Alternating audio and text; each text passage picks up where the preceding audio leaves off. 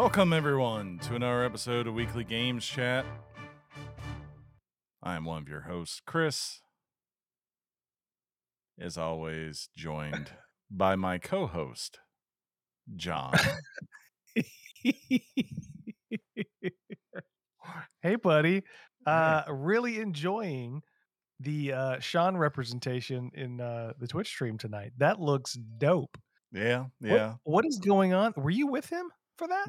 Nah, he did a DJ event where they had like What? a 80s kind of, thing party. I thought it was a good one to put up of him. Oh my god. Yeah. In He case you look haven't he figured looks it out, if you're at he home, looks he looks tore up. you just get me and John this week. There is no Sean. He is off. He's No, dealing no, with he's right there. He is right there. He's dealing with some family stuff this week, so he's out. He'll be back next week. Well, no, he won't be back next week. We won't be back next week. I'll go ahead and save you all the worrying time now. It's Next, over. yeah, It's over. We're no, we're one and done, my friend. yeah. 400 is enough. But no, next Tuesday is, of course, America's birthday. Freedom. It rings that day, July 4th. We don't care about none of you people over that stupid little channel on that little island trying to Well, suppress our freedoms anymore. well, ladies and gentlemen, I should tell you the reason they went this direction. I was not for it. I wanted to record Uh-huh. on our nation's birthday, but they had a particular issue with me going shirtless with a American flag speedo. So it's we've always operated two out of three. You know, that's the direction we take it. Yeah. And they voted me down. So send your hateful complaints to weeklygameschat@gmail.com, and it's Chris's fault. I think it would have been a glorious show just because I would have been plastered in PBR. And Yeah, whenever you would. Chris, how you doing? I would just been like, America, just, F yeah! just completely hammered, knowing full well that we have to go to work the next day, right? Yeah, because it's a Tuesday. But yeah, Oh, because yeah. it's America's birthday, it's just one of those things. Most of us going out of town doing things this weekend, so I think a lot of us are not going to be around Monday. And by the time we get to Wednesday, it's kind of like we'll just take the week off and come back and do it the next one. So sorry for the recent break here. That 2 times in a month, that's kind of rare for us, but we promise we'll be back and on the regular schedule soon. But yeah, Sean sends his love. He'll be back next week. He really wanted to be here today, but just way things work out sometimes. That's the way it goes. John, have you been having a good week? I didn't ask you if you had anything for the intro.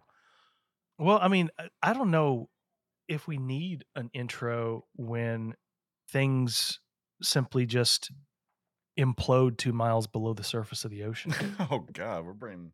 Whew, yeah. I gotta give somebody props.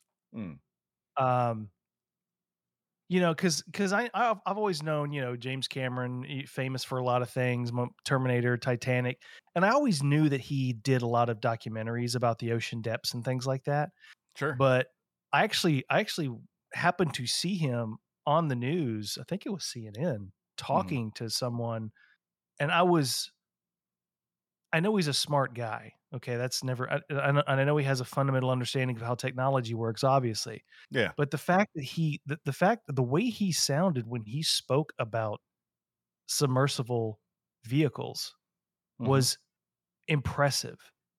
It's like, no, he's actually sounding and talking like a consultant, and I really didn't know that he built his own submersible. He was Correct. able to really, and it wasn't just hyperbole, he was really able to articulate, at least at the time, hypothetically, what probably went wrong with OceanGate. Yeah. Um, you know, but, that thing has been, fascinating the world Yeah, for it was. it was like last week, Clarissa came up to me and said, "Have you heard about this?" I'm like, I've seen headlines, but I don't wanna read any details because the concept of it gives me anxiety. It gives For me sure. and this was back when we were still, like, doing countdown calculators of how much oxygen they had left and things like that, but it's just what a crazy story because typically speaking, I mean, I could have misheard James Cameron, but we don't lose people down there, not No, really. no. And it's the fact that we lost some people down there completely avoidable. Um, Somebody was talking about how they were buying components. I don't know if they were being just glib about it, but they were buying components from Bass Pro Shop and stuff like that, and the fact, they made a joke about the whole Logitech controller. That in itself doesn't I don't people use controllers like that to Sure. operate all kinds of expensive equipment. That in itself I didn't go, "Ha ha, they used the Logitech controller." But, if they used an Etch-a-Sketch, I mean, that would be a different thing, but I don't know. What did you think about all this, Chris? It's That just was kind of it, my intro topic had I had one. it was fascinating to kind of watch unfold just because it says so much, like so many different things about society, right? Like that Yes, it does. Yes, it everything does. becomes a meme, and like, yeah, a lot of people do not have immediate compassion for very Mm-mm. rich people, especially, I have more compassion for, of course, the passengers who, probably did not realize just how much in danger they were until it was way too late. I I really don't have much compassion for the main CEO because it's just one of those things. I'm like, yeah, there's another guy who said I'll cut corners and not get certified and do things the right way because that takes more money and more expense, and that's what I care about, you know. Yeah. And I'll just tell everyone that I'm smart and they're wrong. And unfortunately, that wasn't the case. So, you know, uh, it's tragic. I feel really bad for, like I said, those families, but it was quite an interesting thing, and it reminds me of just how morbid we can all be sometimes. And there's part of me that loves that kind of morbid humor, but then there's like another part of me just goes like, "What does that say about us as a society? I don't know." Yeah, dude, I gotta this kinda has something to do with it, but when COVID happened Yeah. and when it got really when it became like, "Okay, this is serious," I saw this meme, my favorite meme, and it wasn't because it was necessarily funny, it was because it was very telling of who we were. Mhm. It was a meme of this old man sitting at a picnic table with a younger like a grandson. Yeah.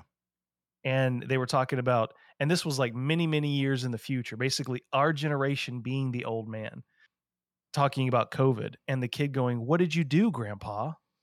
And you contrast it with what people did in the Great Depression, what people did during World War II, what people did during the chaotic 60s. And his answer to his grandson's question was, "Oh, we just really kinda sat around and sent memes around." Yeah. Because, I mean, because that's a commentary of kind of and I'm talking about myself, Mhm. and I'm sure you're referring to yourself too. Sure. That's just kinda who we are now, and when Clarissa asked me, I said, "One of the reasons I don't." She goes, "Have you seen this meme and this meme?" I'm like, "I'm trying not to focus on those because I know how easy it is to be completely amused by something like that," because there was one that was like the end scene when the old lady in Titanic dies and the entire crew is welcoming her Mhm. and the door opens and Leo is out holding the hand. He's like, somebody said that this is what the crew of this submersible is going to see when they die. Mhm. And it's like, gosh, it's like chuckle a little bit, but at the same time, you're like, ugh. But it's true. It's like one of my friends on Facebook was talking about, I'm definitely going to not feel sorry for these people. These are billionaires, Yeah. and billionaires are evil. And I'm like, "Oh, man, I guess that's just who we are." I don't know. But it's Yeah. like the best scenario somebody made an interesting point the other day. Where I heard it, I don't know, but they were like, "If death was a certainty in this situation, the way it happened is definitely how they would have wanted it to happen. Sure. The immediate Instantaneous. implosion, no suffering."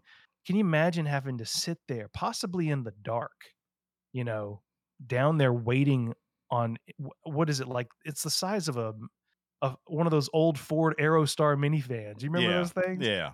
It's like Um, it's I can't I'm I don't advertise myself as claustrophobic, but that doesn't mean I like confined spaces per se.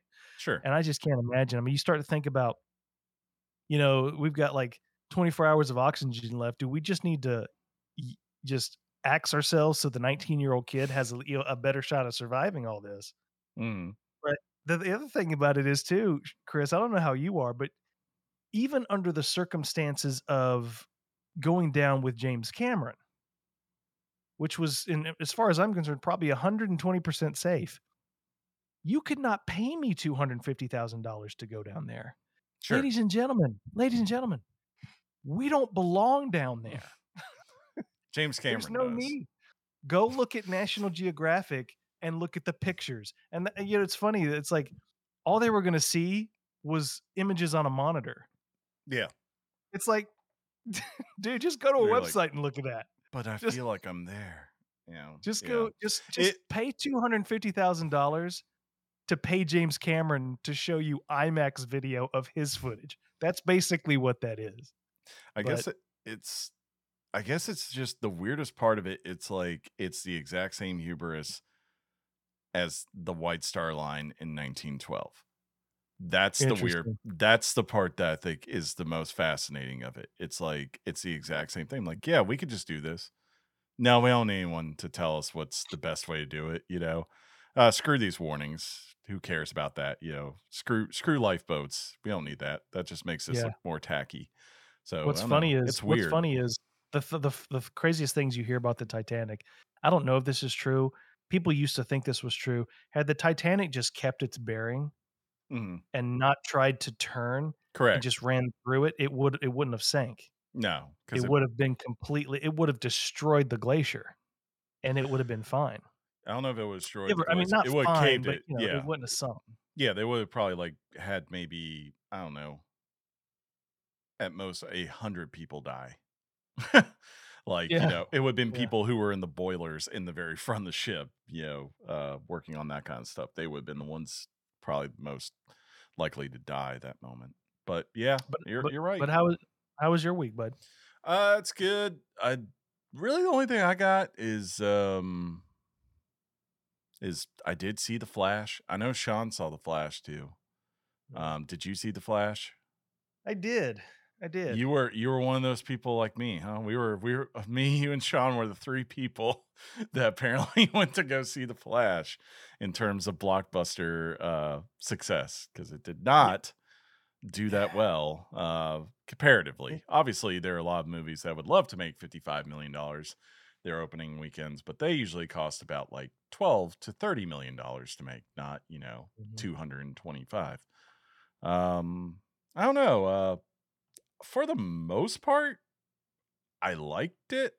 There Mhm. are a couple things like I think its third act kind of does the traditional thing where it gets kind of a little bit lost and gets a little bit loud and it's just things going on and without like really any payoff, like especially like side characters and that without saying too much, right? Like I would have been really been nice to see more of them and actually had some stakes to them. But I also see why they were really hesitant to fire and reshoot this movie because, to credit to him, he might be a tool of a human being from all the stuff that's out there that he's been doing the last 2 years. But Ezra Miller does give a pretty good performance and a very good emotional performance, especially towards the end there of kind of like connecting everything. It gets it right, like in the sense of like what makes Barry tick and what's his driving force in a lot of his decisions in life. And like I said, for the most part, have fun time. I would tell most people to wait, and I know Sean has seen this, and I've seen some people trying like the the video effects supervisor trying to push back on this. But I'm sorry, that movie has some of the most god awful CGI. It has some amazing CGI, but it also has some of the most god awful CGI I've seen in a modern film. And it's not exclusive to them. It's been a thing going on lately in Hollywood just because I think they're all overworked so much now, right? So many of these movies need so many shots and you need them done by this date. But yeah, there are some moments in there where I was just like, that looks bad. I don't know how else to like, things like Gollum and Lord of the Rings looks 10 times better than certain shots in this movie. And that's a 20-year-old movie, things like that. So I don't know. What'd you think? Yeah, I really liked the tone of the film, the energy of the film. Sure. And if there was dude, if there was one movie I thought was really gonna make bank, it was gonna be this one. I don't know that I can put my finger on exactly what happened on why this one just didn't, I y saying that it's not that you said this, but people have Mhm. said that maybe it's just the controversy of Ezra Miller. I don't know, it seems like there's an amalgamation of a lot of things, like, Sure. with the way the budget ballooned, there was never any real prayer of it making the money it needed to make, which is sort of Warner Brothers and DC's MO when it comes to DC. Mhm. Um, I the Ezra thing, the fatigue of multiverses, it's Except almost as if it's almost as if Marvel needs to kinda hurry up and wrap this multiverse thing up. It's like Marvel needs to look at this and go, there's some fatigue going on because we've been seeing multiverses in numerous iterations and in only one s of them's done it well. yeah, which one? Spider-Verse. Oh, yeah, okay, yeah, yeah, yeah, gotcha. Um, but yeah, it's just the lack of energy with respect to James Gunn, the lack of energy they have in investing their time in something that they know is over, Yeah. you know? And I hate that because I was really excited for Michael Keaton. I was really And excited to you see Ben Affleck again, dude, and Michael Keaton, awesome. Like, great. he I loved seeing him in that costume again. It's almost like it gave me something I didn't really know I wanted, Chris, if that makes correct. sense. It's like, we'd all moved on from Michael Keaton and, always appreciated it, but, Batman films have gone on to become better than they were there. No Sure. disrespect to what Tim Burton did because he did something amazing, at least bringing the template forward about what a superhero movie would look like on film, but Mhm. at least a dark, gritty Batman version, that kinda thing. Yeah. But yeah, there's so many combinations. It's like an amalgamation of why this film didn't do well, I'm not saying it was a perfect movie, much less a perfect ending, but I think the movie on its merits deserved more success, and I just gotta say one final thing about it. But if you haven't seen it yet,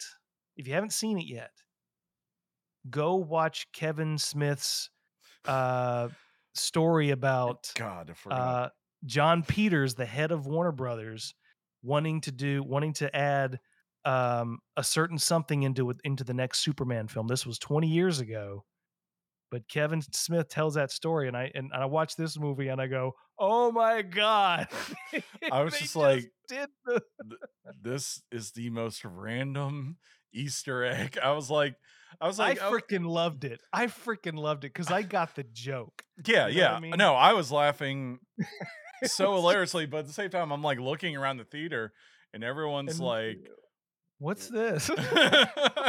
It And was look, ladies and gentlemen, the reason I know about that story is because Chris let me borrow Mm. the DVDs that he I don't know if it was DVDs that you had, a Yeah, collection of Kevin Smith, if you haven't heard about him, he's a Hollywood director, does a podcast now. He's really embedded into the nerd culture.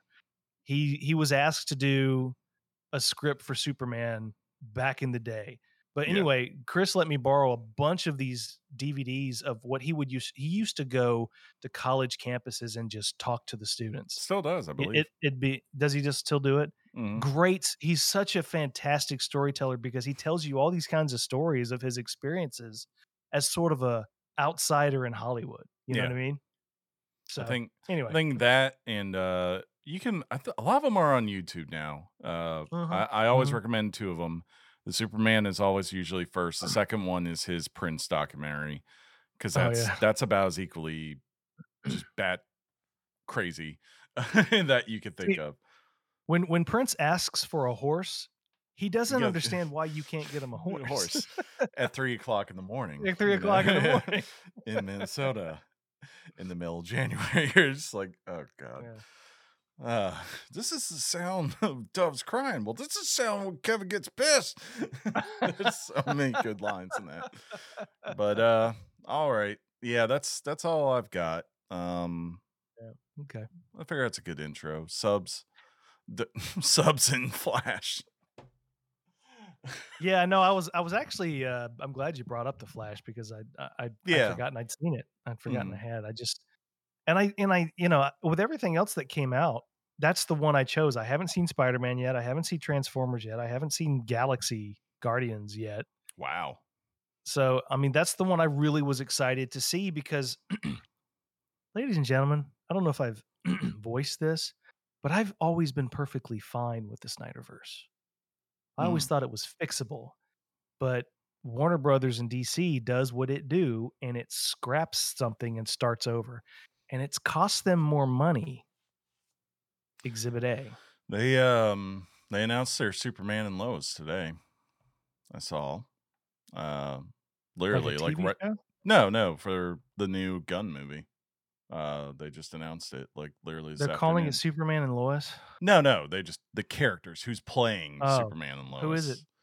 Lois. Um, Henry the Cavill? no, Lois Lane is the main woman from the Marvelous Miss Marvelous Mabel or whatever it is, that really popular Amazon show from the Oh, last that's couple a of good years. choice. That's a pretty good And choice. I can't remember who the actor is, but it's the guy from it's from a Netflix show, the Protector or something like that. It's on IGN, but he looks the part. He looks like he could be a Superman. I mean, if we can make Dean Cain Superman, we can make anyone Superman. If you ask me, that's the way I view it. Gosh darn it. He looks like Henry Cavill and Tom Welling had a baby. Hmm. I think he's tall too, so that always helps. But hey, hopefully old James Gunn will go out there and cook up something good, and maybe we can, as you say, finally have a little bit of stability now. We'll see. Warner will probably find a way to screw it up. Let's go to this topic.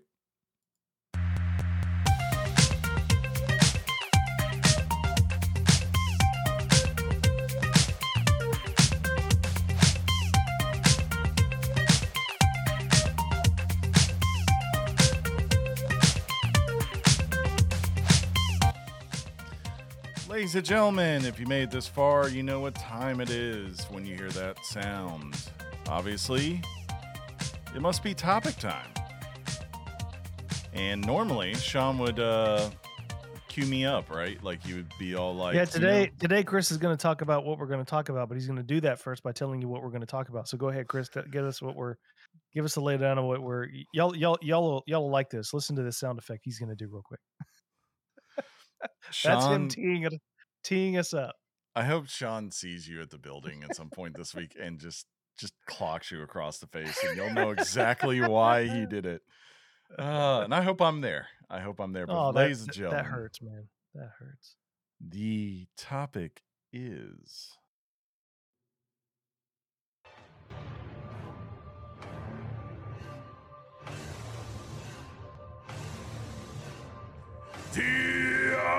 Diablo 4!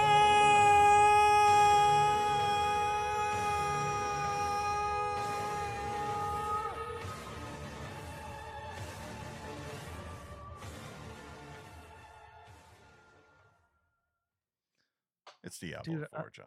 I'm sorry. I played Immortal.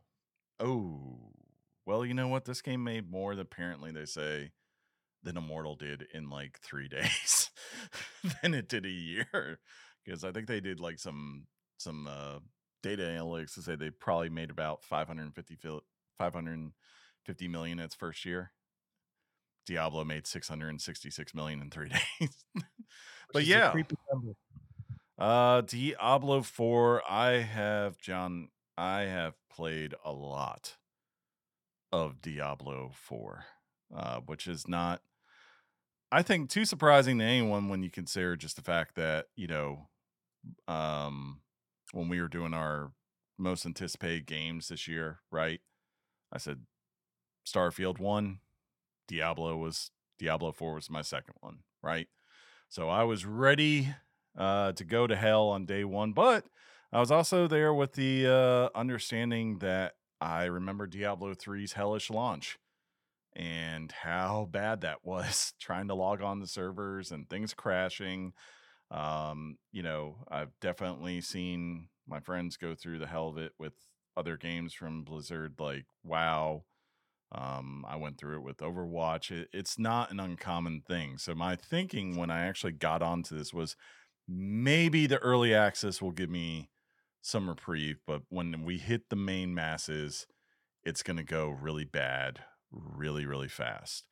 And John, I'm happy to report that even though I think every news outlet was ready to report on server issues, and there were a few slight hiccups, right?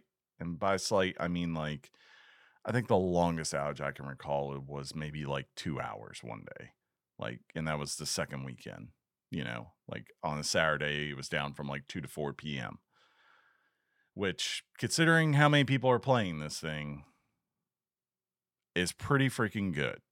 You know, Well, then didn't they get to the point where certain fans out there, maybe a loud minority, were kind of lobbying for Blizzard to make an offline version of this game? I think that always happens when things like that happen. Yeah. And there was apparently, I will say I wasn't playing this weekend. I finally decided to give myself, and I kind of needed it. I needed a break from, I need, I needed a break from it. And I started playing Final Fantasy 16. So I didn't experience it. But yeah, there was apparently some, uh, DDoS attack on Blizzard this weekend that did take them down for an extended period, which I don't, that's one of those things I'm not going to fault Blizzard on. That's not their fault, right? It's not your fault that a bunch of hackers target you and flood your systems to the point where they fail. You really can't do anything to stop that. But yeah, no, the servers, like even back in the beta, I had questions because even with the servers when they were up, there were sometimes these problems of do you know what rubber banding is, John? What? Yeah, I know you don't play a ton of online games. So rubber banding is like when your character is going forward and all of a sudden they just don't move because the world hasn't caught up to them, or like they're going somewhere and all of a sudden they just teleport 10 yards back because that's really where the game thinks they are at that point. And there was a lot of that on the busy days of the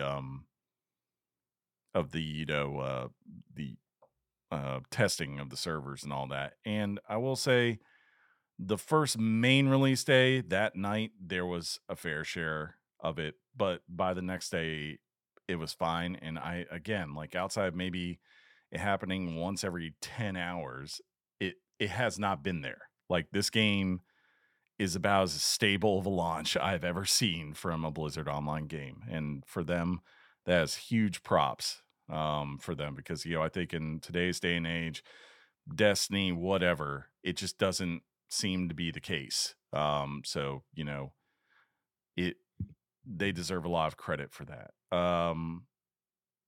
But let's start with the most basic thing that I think people are here for, which is the story, right? Um, and Who this plays one, Diablo for the story? hmm? I know that's a point to be made, right? Like, I know My wife just yelled out, "Not me." I'll say this: I Diablo 2's end is great with the World Stone, Soul Stone, and Diablo's essence getting sucked into that and all that. I did not like Diablo 3's story. I like the Reaper of Souls one that they did for the expansion, but I just remember, yeah, like Diablo 3 story. It was like, oh, okay, this person I've been meeting the whole entire time just going to get stabbed in the head. Now Diablo's back and now we're going to heaven to fight. And man, Tyrell's kind of a downer. And I was like, oh man, they just killed Deckard Cain. Wow, can't believe that happened. Thought he But died in every game. no, no, he was in Diablo 2 and then he dies in 3. I don't know if he's in Diablo 1, but yeah, this one takes place 20 years after, and it's kind of big because unlike the other games, the big setup for this one isn't one of the primevals essence kind of being a thing in the background that you're worried about coming back, right? This from the day one they showed this game, and now I can say going through it, this is the story of Lilith. She is the main villain. She is the focus of your attention. And unlike, Mephisto and Diablo and man, what's the other one? Starts with a B. I cannot remember right now. Um, they're interesting, and actually Mephisto does have like an appearance of some sort in here. I won't spoil it, but Is it Belial or maybe it something like is. that? It's something with a B. But this one, it's like those ones, the threat is what's interesting, right? And usually you start off with like, hey, there's a threat, and it probably is going to lead to a lesser evil, and then we get to one of those big three, and we have it out, right? And a lot of time, it's also Diablo ends up in there anyways. But here, Lilith is just much more interesting because she is, while you don't know why she's been summoned back at the beginning of this game, when you kind of start to hear the intentions of like what her goal is, what her motivation is, and especially towards the end of this game, like if this was an RPG in, like say it was like Mass Effect, I could say this. I probably would have sided with Lilith on her plan and said, like, there's logic in this. Like, this really makes it, but of course, you can't really do that in a Diablo game. You have to be like, no, it's hell, you know. Well, Um, isn't that sort of the traditional staple of what a good villain is, where mm, you kinda go, "He kinda has a point." yeah, yeah, she has a very good point. Like, for those who don't know, Lilith has a lot of history in this world. She is the one who actually created Sanctuary. So, like way, way back, there was an never ending war between heaven and hell, right? And it would just destroy countless worlds. And basically, she is the one who, along with Daenerys, forms Sanctuary and kind of dispels heaven and hell to a different plane to do their battle there. So, and invents humanity and all that. So, like, she has a stake in this game. Uh, and again, I don't want to give away where it goes and what her plan is and everything, but it's so intriguing that every time you get back to her, you are just you're holding on it every moment, right? I think like, and it's to a point where there is, Blizzard has done some great cutscenes in their day. Like I could think of going all the way back to Warcraft 3 and Lich King's DLC and all that kind of stuff.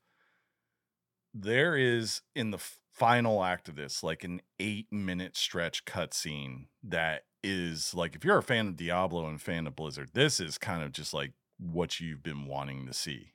Like you want to see this level of scope and awe and craziness. And it's probably one of the most memorable beats. So that was the first surprise. To your point, John, like the story grabbed me. I have talked to Jeff, friend of the show. He was No, completely no, no, no, no, friend of Chris. he's completely he sunk it right into the story. I believe Mike, he finished it and thought the story was great too. I have comments from Shauna. I think he kind of hints to it as well. Like it's a very surprising thing how well this works out, and it's actually got just some great voice actors too. There's a guy who plays Lorath, who's kind of like the new Deckard Cain, who actually then shows up in Final Fantasy 16.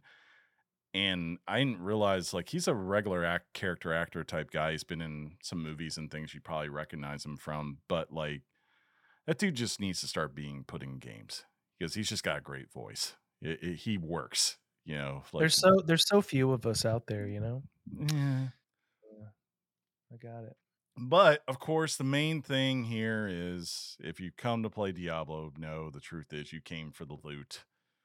You came for the punishment of torments. You came for nightmares and everything else.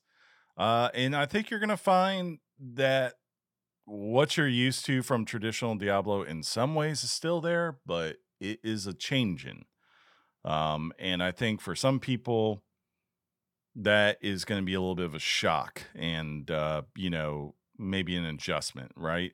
I think back to Diablo 3, and really what kept me going so much on it was just that routine of any moment I could join a party of people, right, in the end game, go do a rift dungeon, get a key for a greater rift, go right into that, and keep doing that and pushing it until, you know, I got gear that I liked and could equip and could, optimize if it had good stats, right?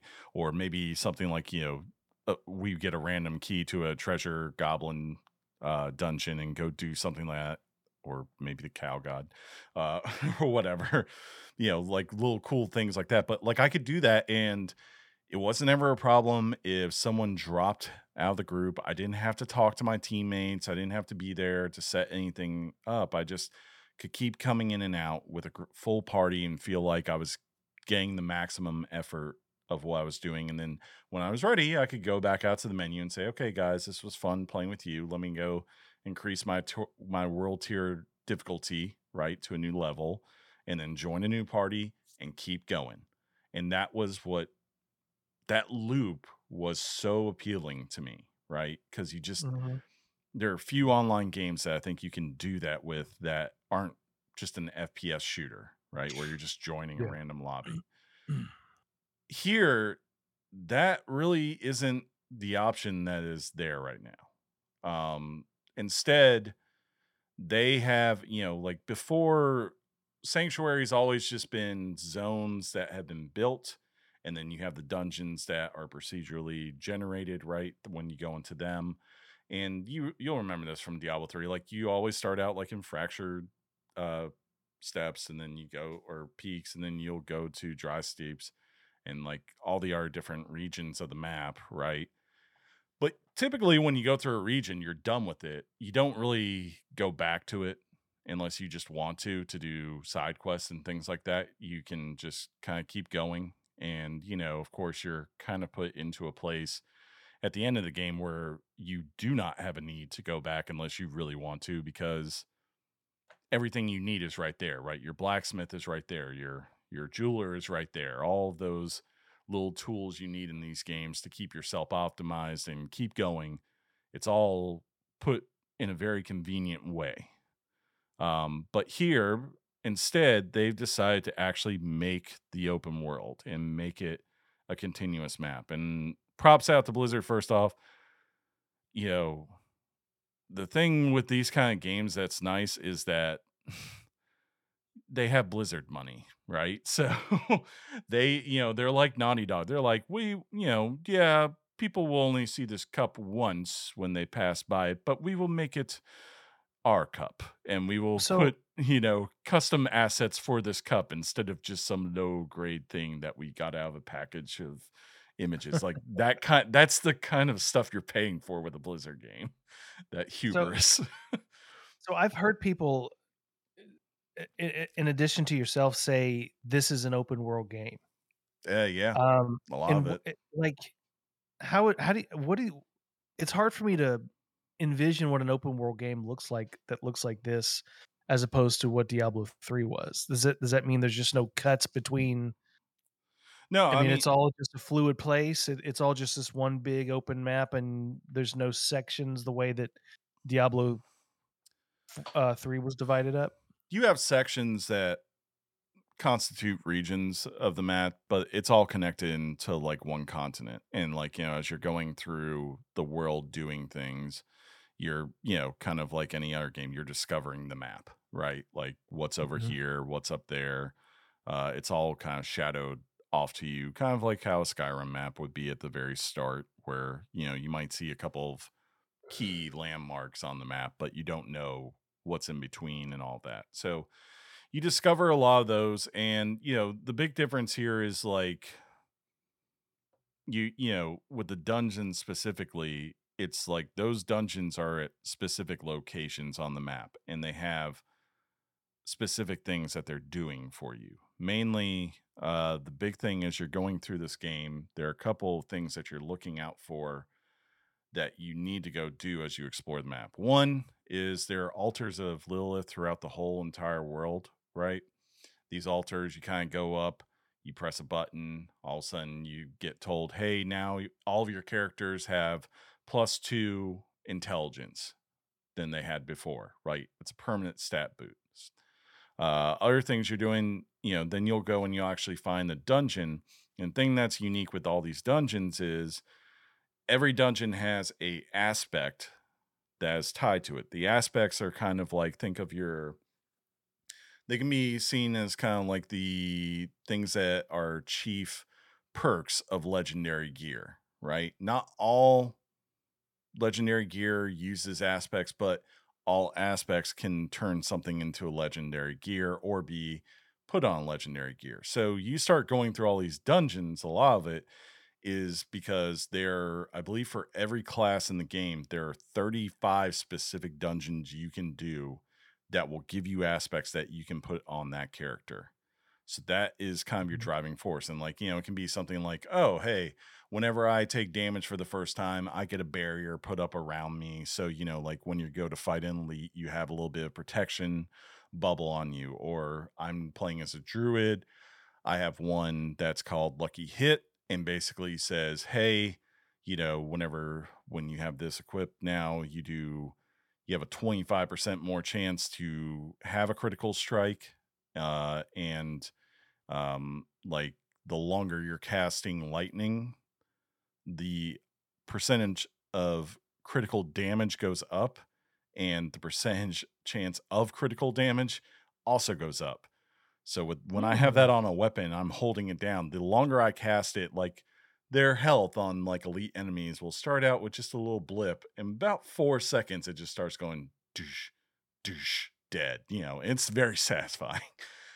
Um, so you're going in, you're doing those, and there are also side quests throughout the world too, that you'll pick up sometimes from town, other times from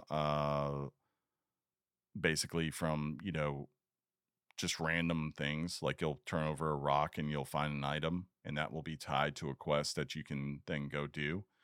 The quests are kind of like a mixed assortment, and I will say this: they're not overwhelmingly required outside of the fact that there is a system in this game called Renown. Every region, basically, the more you do in it, the more statues, waypoints, map discovery, you get rewards eventually. And I would say like it's about the equivalent for those who played WoW of like, when you kind of align with something like like the humans in the different kingdoms and all that. I'm completely drawing the blank of the main kingdom, Storm or whatever it's called. Uh right now. But like it's kind of like that where you're building up that renown. So like first it might just be like, oh hey, you'll get a couple of skill points, and then it might be, oh, you increase the number of potions you can carry now, right? Healing potions. And eventually it'll be, oh, you get paragon points, so like for late in game that's really helpful. So you kind of find yourself doing with your character a lot to build this out to max. I would say the thing I've seen is if you're willing to do every dungeon in the region, find every statue of Lilith, discover the whole map. And there are also things called strongholds, which are kind of like, just imagine like going into it in like a dungeon that's actually in a castle in an open field, right?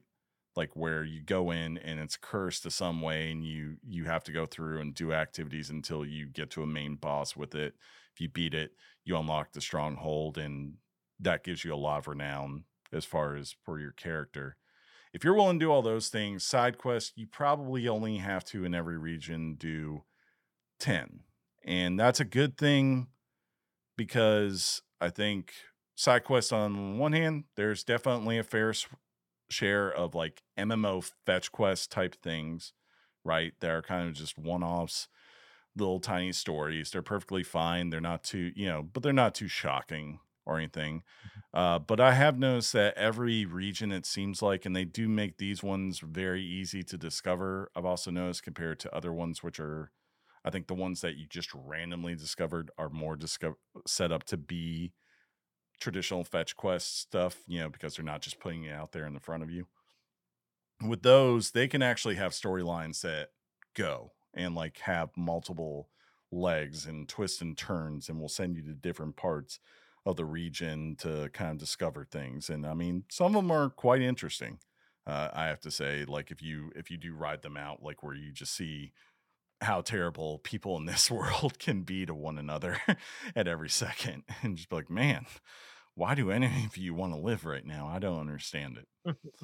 But you know, that all works towards then, of course, to the end game, which again, very different because while you do still have, I think the crux of it would say so Diablo 3, right, was doing rifts and greater rifts and then changing your torment level to get better benefits from those dungeons, right? And you were just kind of randomly generating them.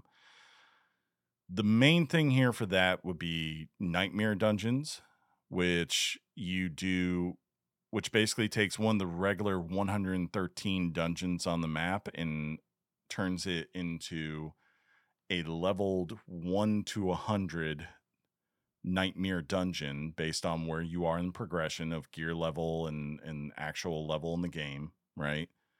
And it kind of does what is the equivalent of, I would say, greater rifts, where outside minus the time requirement, it goes and says, okay, hey, this dungeon is now going to be nightmare tier 16, right? All right. Well, you get a buff where whenever you kill an enemy, you gain movement speed, right? So every time for like 4 seconds or wherever it is.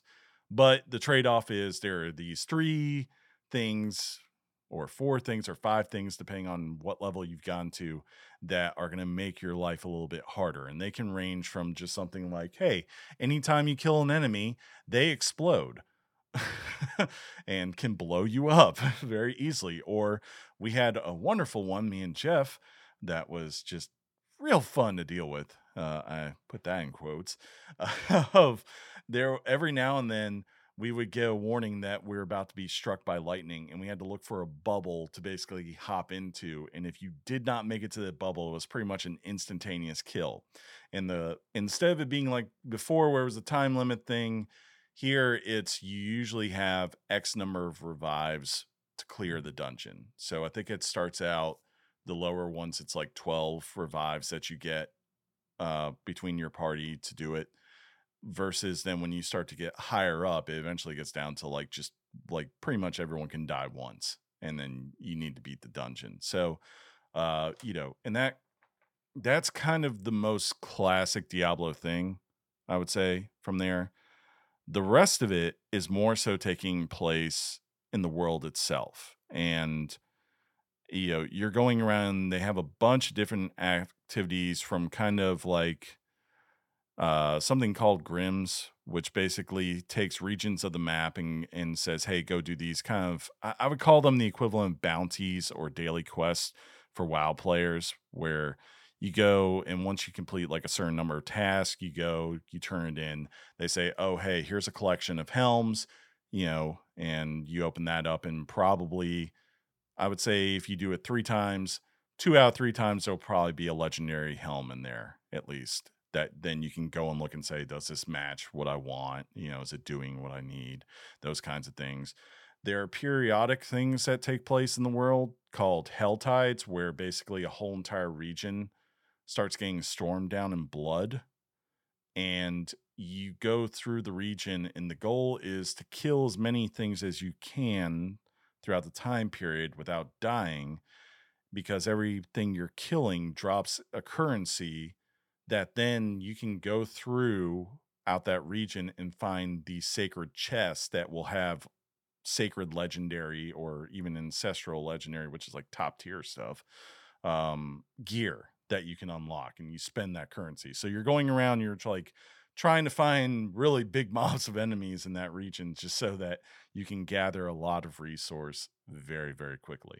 I think early on these things are really fun and they kind of do change it up. Um, and I would say up until this point, I do think you do start to hit a level as you start to get close to 70 where it doesn't feel as beneficial on those things as they did in the beginning, which is kind of like where the developer seems to be trying to figure things out right now because they're trying to get that balance. They don't want you just to exclusively do dungeons. They want you to be invested in this stuff. And my complaint would be like, till today was literally they haven't started to do that. And of course, because we delayed this episode a week, today is the day that they finally put out their first major patch of the game, and they've literally come in and tried to patch a bunch of this stuff today. So, Nice. and that's a good thing. I did get to play it a little bit. I played the new patch for We about love that. We love right. that. We love a good patch. I played it for about 20 minutes before the show, and I can tell you it is a substantial patch. Like every class basically got buffed in this patch. And a lot of the things that we were all kind of looking at and complaining about and going Mm. like, because I it's hard to explain to people this that just are not familiar. These kinds of games, action RPG loot games, doesn't matter if we're talking about Destiny, Diablo, Pathfinder, they take years. Like Diablo 3 did not get optimized basically until Reaper of Souls. That was when that game got really good in terms of gear and understanding how to do things right. And, to act like they're going to have everything perfect on day one here is just, I think you're naive. Like they don't have data, they don't know how players are going to play. When you take, you could have 50 or 100 quality testers go do something. It's not the same as when you get 10 million people playing the game and doing things that you just couldn't foresee, and how they're going to focus and data mine and say this is the most efficient way to do this, right? Well, um Chris, I think you would have been happier with the game had you gone to KFC a whole lot more. Mike did go to KFC a lot. Yeah, he Yeah. did. I did not do anything with that.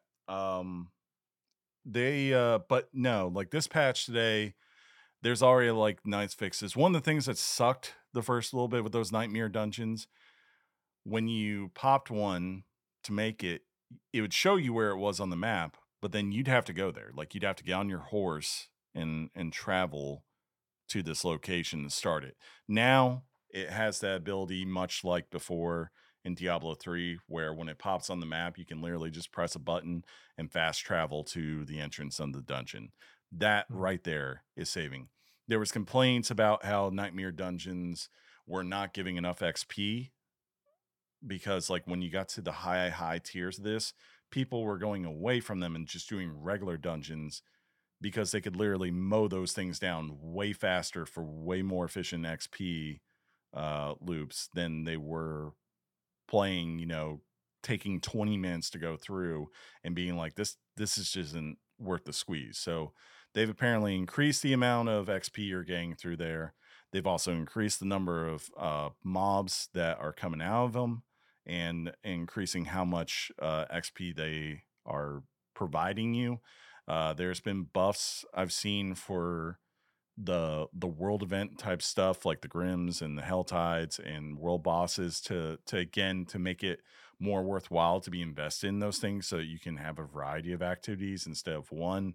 There's been an investment on Helltide geared, I think, for the higher levels, so those people can really feel like they have a shot at really truly great gear as they get towards level 100 and the end of it, right? Mm. Um, and you know, most importantly, I think this is the first time I've ever seen Blizzard release a patch where every class got buffs and nothing got nerfed. So everyone right now is just feeling golden as they go around this map, I imagine. Everything I've seen, like I've followed a couple of hardcore Diablo people, like one dude, I have to say, shout him out. He has had his life change in the last 2 months. Great. Just seems like a cool dude out there. I can't remember the name of his channel, but like he's got really long red hair and he's had fun on this ride. He's just like, I'm Diablo guy. And, today when I was watching his video going over the notes, you could just tell he's like, thank you, Jesus. He's like, thank you, RNG Jesus, so much right now. But no, yeah, like I do think as far as a launch for one of these things, I really can't say that like I remember one going this smooth in a while. There are That's really some good, though. That's really good. yeah. You also you kinda have to become when a studio like this has a successful launch where, like you said, there have been issues, but compared to the way these things typically go, this is a success. They need to almost become consultants, Yeah. you know what I mean? Hmm. Kinda like the way kinda like the way Sony has Bungie at this point. Activision needs to utilize Blizzard going forward in this consultation type capacity, like, Yeah. they really need to consult with 343.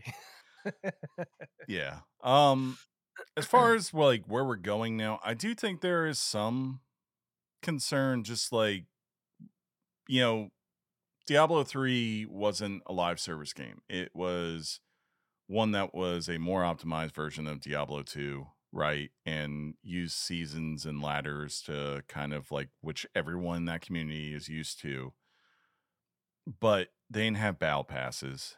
And I think that's like the one thing that's holding them up right now is there's probably a contingent of people out there that I imagine they do not want to, they're not to the point where they're invested in the idea of going out there and doing seasons of, like, for those who do not know, basically the idea is when Diablo does a season, you invent a character on day one, you play through it at level one and play through it to max, right? And usually what would happen is if you beat all the stuff in the season, you get a bunch of rewards that were cosmetic and all that kind of stuff. You could bring that back. Anything like the jewels. And I also think even some of the gear you get, you could bring back for your main, right? And like that would be kind of helpful. At the very least, you'd have all the cosmetic. But the big thing is once the season was done, that character was gone, you know. And why did people enjoy this so much? Because they could change up and put kind of certain stipulations on seasons to make them feel unique. And more importantly, it allows people to try different classes, different builds, right? Like if I'm doing a Diablo 3, I mainly did Necro. If I came back for a season and played it through, that may be when I finally go do a barbarian build, right? And see what that's all about. Um, Here, I think right now, from my understanding with the season content, pretty much all the battle pass stuff is tied to seasonal characters. And a lot of people don't like the idea of having to basically say, you told me to get to world tier 4 and work to 100 for the last 2 months. And now you want me to just put that character aside that I've invested so much time in and go do this other thing for seasonal rewards through him. And I'm not even going to get to keep that character when this is done. Like that is something I think for the mass public hasn't resonated yet. And that's something they need to figure out. And like it's been really the problem has been like they've had pretty good messaging and they did a campfire chat where they tried to alleviate some of these concerns and like the fixes that we got today. But I still don't think they've been really clear. And until we probably get close to that, some tells me it's going to be a couple seasons into their battle pass until they start to get it right. I think that's going to be the place where they struggle for a little while because, the builds, I'll say this, builds wise, you can pretty much respec after a while, like, costs about 60,000 to take a fully tiered character and respec, right? And rebuild. And anyone who knows, when you get to end game of Diablo, you go from like 1,000,000 gold to like 10 million gold pretty fast if you want. Like there are ways to maximize gold pretty effectively in this game. I think I have like 20 million gold right now. So like 60,000 is not a lot, to respec and all that, which is cool because it does allow people as they nerf and adjust things, try out new builds with those main characters and say, I originally started my build, I was a bear druid. And then I eventually went to the Stormcaller Druid because I just realized I don't like playing that melee tank as much. And this was more of an AoE build. They, there's some people that would challenge that they haven't allowed enough synergy yet to really get creative and crazy with the builds. So we'll see if that comes in time. But, I, right now, I really do think their biggest obstacle isn't so much balance of the classes and the characters and all that. It really is more so balance of what is the live service of this game to the average player. What do they want? What will keep them entertained and going? You know. Uh, Besides that, I mean, like I've really tried to find things to overwhelmingly complain or like just say like are really negative. There is a horse in this game, and it works quite well, and it changes your life. I really wish the horse had been introduced like in Act Two instead of Act Four, because I think a lot of people are going to find themselves doing 10 million things at the beginning of this game, and they're going to be like level 40 by the time they go to Act Two, which has happened to So a number of people.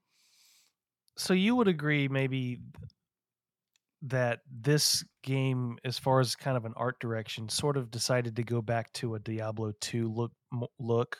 Yeah. Am I crazy when I look at I see what Diablo 2 would look like in 2023, you know what I Yes. mean? And it You're just right. seems like, you know, while the footage that they've shown in reveals and on stage and things like that are one thing, everything looks so brown and Yeah. so dead. Is that just gonna be consistent through the whole game? Because one of the things one of the things I love about Diablo 3 was its art style, and that Mhm. art style is not this. And sometimes it doesn't matter to people, and I get that, but to No. me, it's like, oh god. See, that's kinda why I wanted to go into Diablo Immortal, because it looked like the art style of Diablo Sure. 3. You know what I mean? No, it's definitely different from 3. I won't say it's like Browns and all that. I mean, it depends the region you're in, of course, right? But Mhm. like obviously there are some places in this game like when you see the setting and everything around like I mean, Did you see Draven's comment? Turn You're not wrong. I don't know. Draven brings up the butcher. I don't know how hardcore players are doing it this time because I, Mm. I did not beat the butcher the first time that I've like probably till level 55 in the game. That was the point when I finally got where I could survive him. So, I don't know how they're doing it, but they find a way. If you For the record, John, when you see the butcher the first time in this game, you're gonna die. You should just probably accept that. And if your wife's gonna do a hardcore character, just tell her to be ready to run. Okay. Why does, Punkhead keep talking about whores? Hmm. I'm not Lots sure. of whores. Lots of whores. Yeah. I I jumped in the last bit of that, but, As far as the art style though, like, look, there are to me, it feels more right. It feels much more in line with the tone of the game and the tone of the world than 3. Um, and on the flip side, I'll say this: like, there are moments in some of these, not all of them, but there are a couple in particular I could think of that remind me of the Mines of Moria and the Balrog, like that kind of art style and things going on around you, and like that just feels like that's what Diablo should be to me.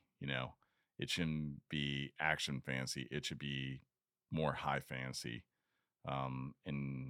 and all that. So I really like that. The art style. I think the world looks great. And like I said, you'll just see things that no other game would take the time to to build out in terms of graphics on these mhm, worlds. Or very few. Naughty Dog would, because they're Naughty mhm. Dog, and your favorite guy ever, Neil Druckmann, would say, no, it's gotta be that good. Um The only other thing I could think of complaint wise, I said before, the thing I really liked was being able to jump in with friends. The open world kind of changes that. I've yet to find a way other than like whispering to people or sending invites to people that are around me to, to party up, right? Like, and that kind of has made Endgame at times a little bit lonely for me. Like, if Jeff, because Jeff was a little bit behind me because he was just kind of a guy. He's like, no, I have to go dig through all these things before I can beat the game. And I was like, cool, but at the same time, like when I'm playing with him or I'm playing with our people, that's when I'm having my most fun. And I feel like that is one thing they do need to add in this. Like, I would say they just need a dungeon finder, right? Like, they need a nightmare dungeon finder for the end game similar to what they have in WoW, where I can just go, hey, I want to do this tier between these tiers of Nightmare Dungeons and maybe do a gear check for me to make sure that I can do it so I'm not trying to abuse the system, right? And then put me in there and let me go. Um and I'll be happy. I'd like a little bit more better idea of where the glyph board is going. The Paragon stuff is very different from this game. It's not just stats. You have a whole board you have to move through. And gives you glyph slots that make you exceptionally more powerful as you level them up. And I would like to know what my full roadmap should be because I've yet to figure out the best way to optimize that. It's been a lot of just going like, yeah, it looks good. So we'll see. I'm sure those things will get adjusted in time. Do you want to hear what Sean thought about the game? If we must. Yeah, Sean really did want to be here. Like we were gonna record last week, but Sean had something come up too and couldn't be here, so we said we'll just cancel. And it like again, I think it was kind of killing him that he couldn't be here to talk about this week. But here you go. Here's what Sean sent me. They wanted me to make sure we shared with you. He says, to be honest, it's crazy to think we've played a new Diablo. I can't help but think how people wanted this during that not so great BlizzCon way back in 2018. Remember that, don't we, John? Uh where we got a phone game announced instead of a new Diablo. But hey, that wasn't half bad, right? It was technically a new Diablo. Ha! Speaking of something that isn't half bad, Diablo 4, possibly the greatest Diablo yet. Question mark, exclamation point. I mean, it's pretty good, John. It's pretty good. I opted to get it on Series X at literally the last possible minute before launch. Turns out I picked the correct console. Hashtag Team Green. Yeah, PlayStation apparently has been the one place that's have some problems because Bobby Kotick hates PlayStation now, John. All in all, I am really enjoying playing it. I'm in the final act as arc lashing cuss word sorcerer aptly named Boom Boom. That's pretty funny. Good name. The dark atmosphere and the story are legit. The core gameplay isn't weirdly tinkered with the get loot level grinded out with the occasional for a new rare piece of gear. For me, the way Diablo does it feels so much different than, say, a traditional MMORPG. I could play this game daily and have fun for any time with it. In this game, our bad guy is Lilith. Lilith is quite the foe. She's so dark and evil. And she's kind of hot. I have to agree. I mean, she's ever since who was the one in Resident Evil 8? Lady Geez. Yeah. Lady starts with a D. Dimitrescu. Yeah. Well, she was mommy, and now I think Lilith is mommy to a lot of people now. That's what's happened. She's the new mommy. Oh God. You're right. Let's see. The internet is undefeated. Right? You gotta love it. Sean said, I said what I said. Okay, moving on. I need to give props for the launch. Minimal hiccups. Sorry to those early 3080 Ti cards, though. Yeah, I think I read something in that nuked some cards at some point. We shall remember your sacrifice. All in all, the launch is quite the feat, not only for a Blizzard game, but maybe even for modern gaming world we live in relative to an online-only game like this. So, Sean, is this a must-play? I definitely think it's a must-play, even if you're new to the Diablo world. Plenty of lore in this game if you want it, or also out in the interwebs. Have fun, boys and girls, getting to know all things Diablo. How does it look and feel on the screen? Sean says it looks amazing. The music is amazing. Previously stated atmosphere. The story, at least for the main acts, is really good. Spoiler, back to music. It may show up sometime in December on the podcast about gaming during a certain spectacular. Did you just tell me I have to put Diablo in the music spectacular, John? like you needed props for that. Yeah, right. I would be like, John said put it in there. It wasn't me. I'm putting the Starfield stuff in Okay. there. Yeah, As get you, ready. Chris is gonna put all the Starfield soundtrack. That's gonna be the, holiday special. that'd be great if I just came The on. entire As soundtrack, that's it. it starts out with the Starfield track and be like, okay, here's some crappy song from a game called Resident Evil 4 John likes. And he said I had to play it. Like play 20 seconds of it. Let's get back to Starfield now. As you can tell, though, Sean finishes up here by saying, as you can tell, I'm really digging everything about my time with Diablo 4. My Richard is a 9.5 out of 10, easily top tier game of 2023. That's what Sean had to say about it. Maybe he'll offer some more thoughts when we are back in 2 weeks. I'm pretty close to Sean. I don't want to say 9.5, and I can't say 10 just because the game is not yet optimized. I know this is not the best of what this game could be, but if you want to say to me, like, in terms of a launch, yeah, it's probably like a 9.5. But in terms of everything, where the game is today, uh, the story, the setting, I'm going to go 9 out of 10.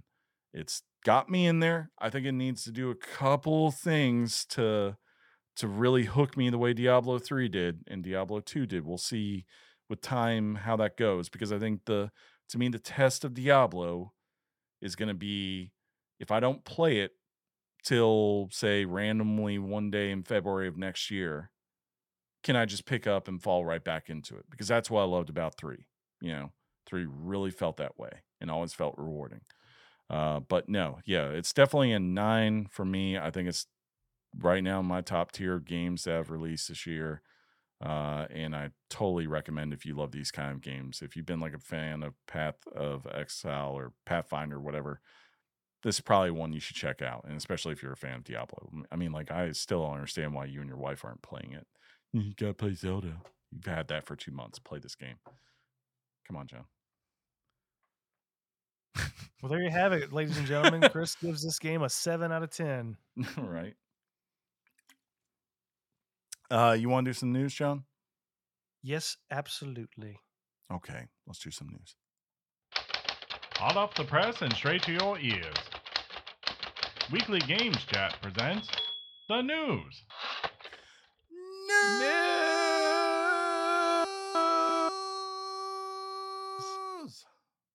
News. John, what were the sales of the kingdom? Oh, man, let's talk about Sales of the Kingdom. Uh-huh. Tears of the Kingdom has sold more copies physically than Resident Evil 4 or Star Wars Jedi sold both physically and digitally. Did that Jeez. make sense? I think that made sense. News comes by way of Circana, which is formerly NPD, showing that the game instantly became the second best-selling game of the year. What makes this impressive is the fact that Nintendo doesn't regularly disclose digital sales, which they haven't in this case. The best-selling games of 2023 so far are number 1, Hogwarts Legacy, number 2, Tears of the Kingdom, number 3, Call of Duty Modern Warfare 2, number 4, Star Wars Jedi Survivor, number 5, Resident Evil 4, number 6, MLB The Show, number 7, Dead Island 2, number 8, FIFA, number 9, am I counting that right? 1, 2, 3, 4, 5, 6, 7, 8, 9. Number 9, Dead Space, number 10, Madden, number 11, still going strong, Elden Ring. You just can't defeat that game. Yeah. I imagine when everything is done. Well, I'm thinking of like sales for what's going to be for when we get to the end of this year, right? Obviously, whatever the new Call of Duty, I would imagine will have a shot being somewhere on this list. I I want to say Starfield will be in there, but you know, of course, it's just really hard to judge what it's going to be because of Game Pass, right? How many people just don't actually buy the game, they just go through Game Pass. So maybe that stifles where that game will end up. But I think your top taking out Mon or Call of Duty, I would be willing to venture. I think your top 3 will be Hogwarts Legacy, Tears, and Diablo in some order. and then maybe Final Fantasy pushing for that 4th spot, which is pretty good. It's pretty good, John. But you think Hogwarts will remain number one? No, because I mean, what was it? I mean, like I said, Diablo sold 666 million in 3 days, which is like, Well, it made that much. I mean, yeah, and are that's there different ways of looking at that? How that revenue's counted? yeah. But I think if you say, I mean, Lord, even if everyone paid, if that was just people buying the $100 version, that's what.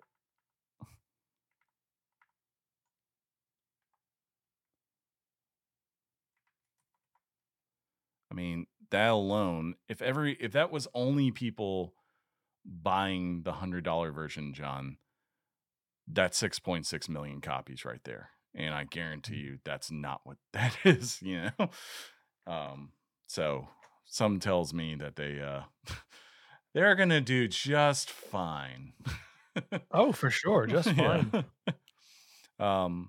I'm interested to see where Tears, because what Tears is, or Breath of the Wild wasn't the highest selling by far of the Switch exclusives, but it's Oh, easily no, but the best selling Zelda game ever, right? Like 30 million. oh, yeah, I don't think not even anything's close. close. Yeah.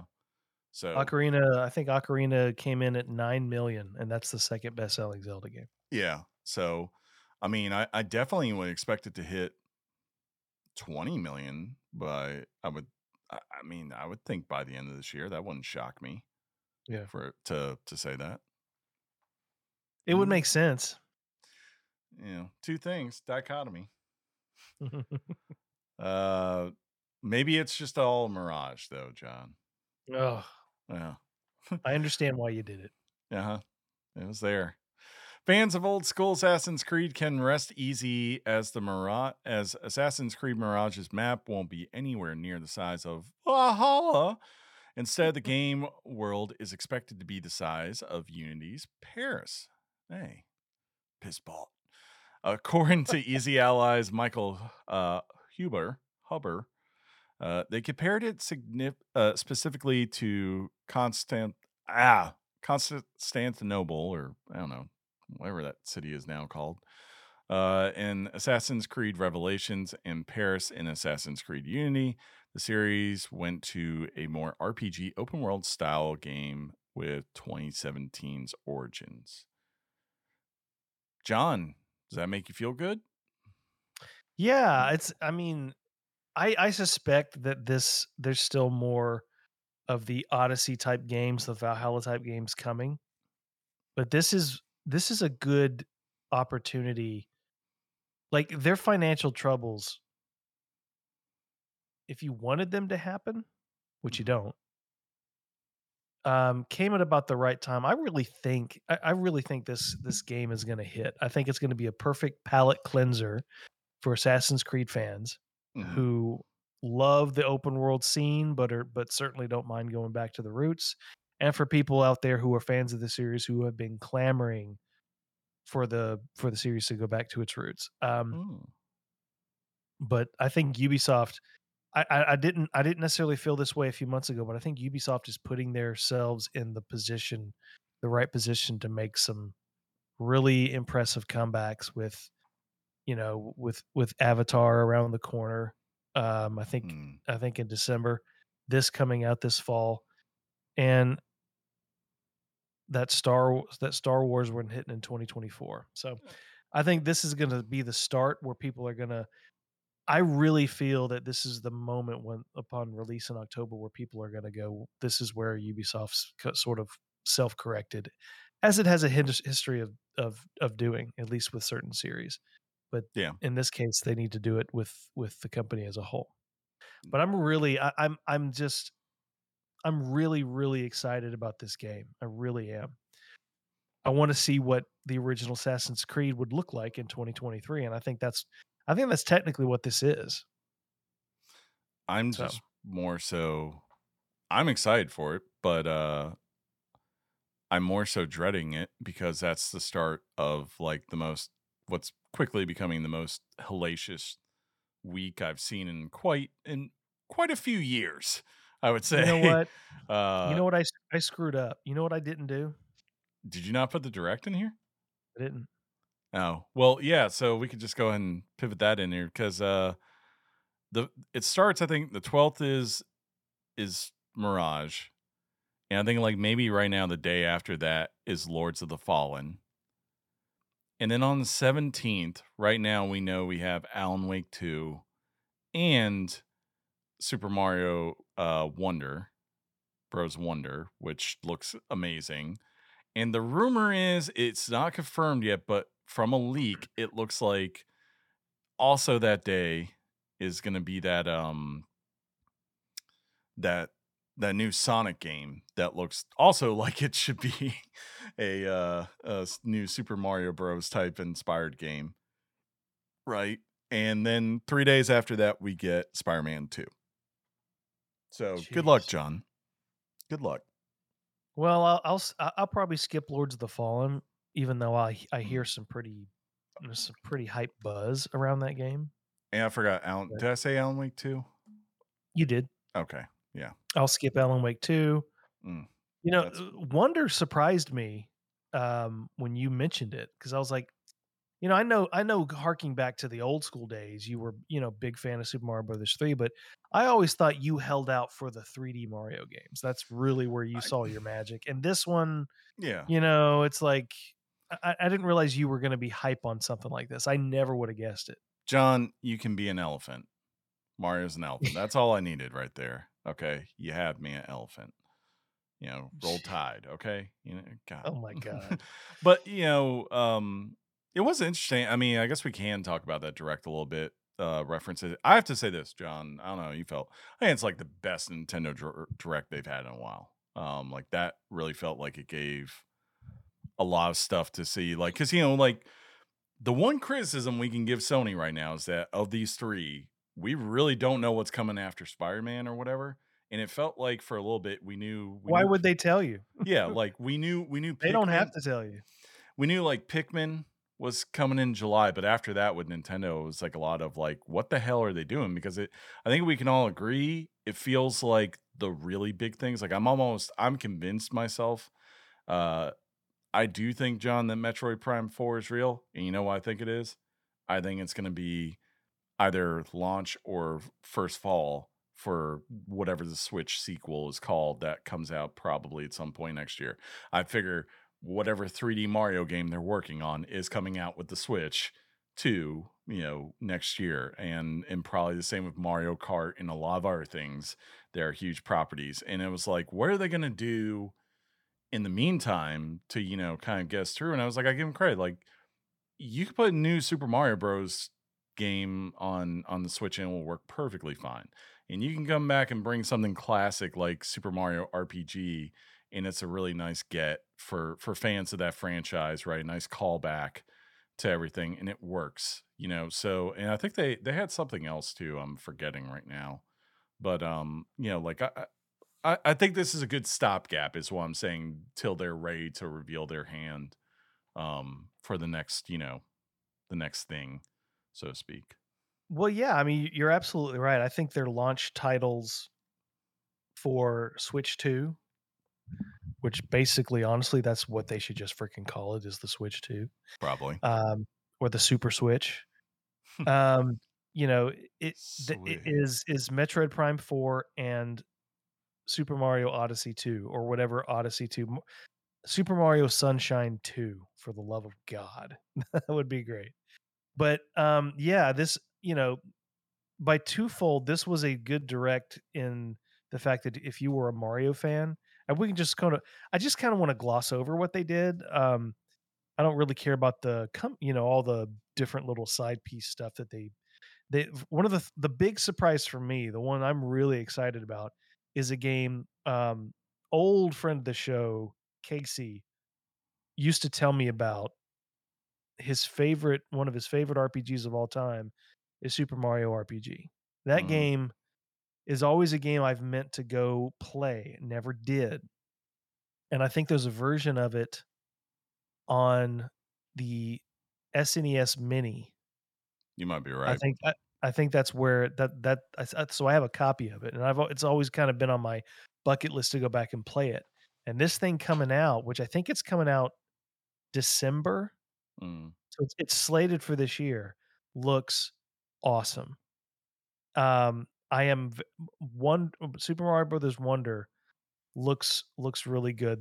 They've gotten a lot of flack over the years because the joke is it's New Super Mario Brothers 20, that like they've done these things too many times, but in reality, they put one on the Wii, they put one on the Wii U, and they put one on the DS and the 3DS. So technically 4 of them.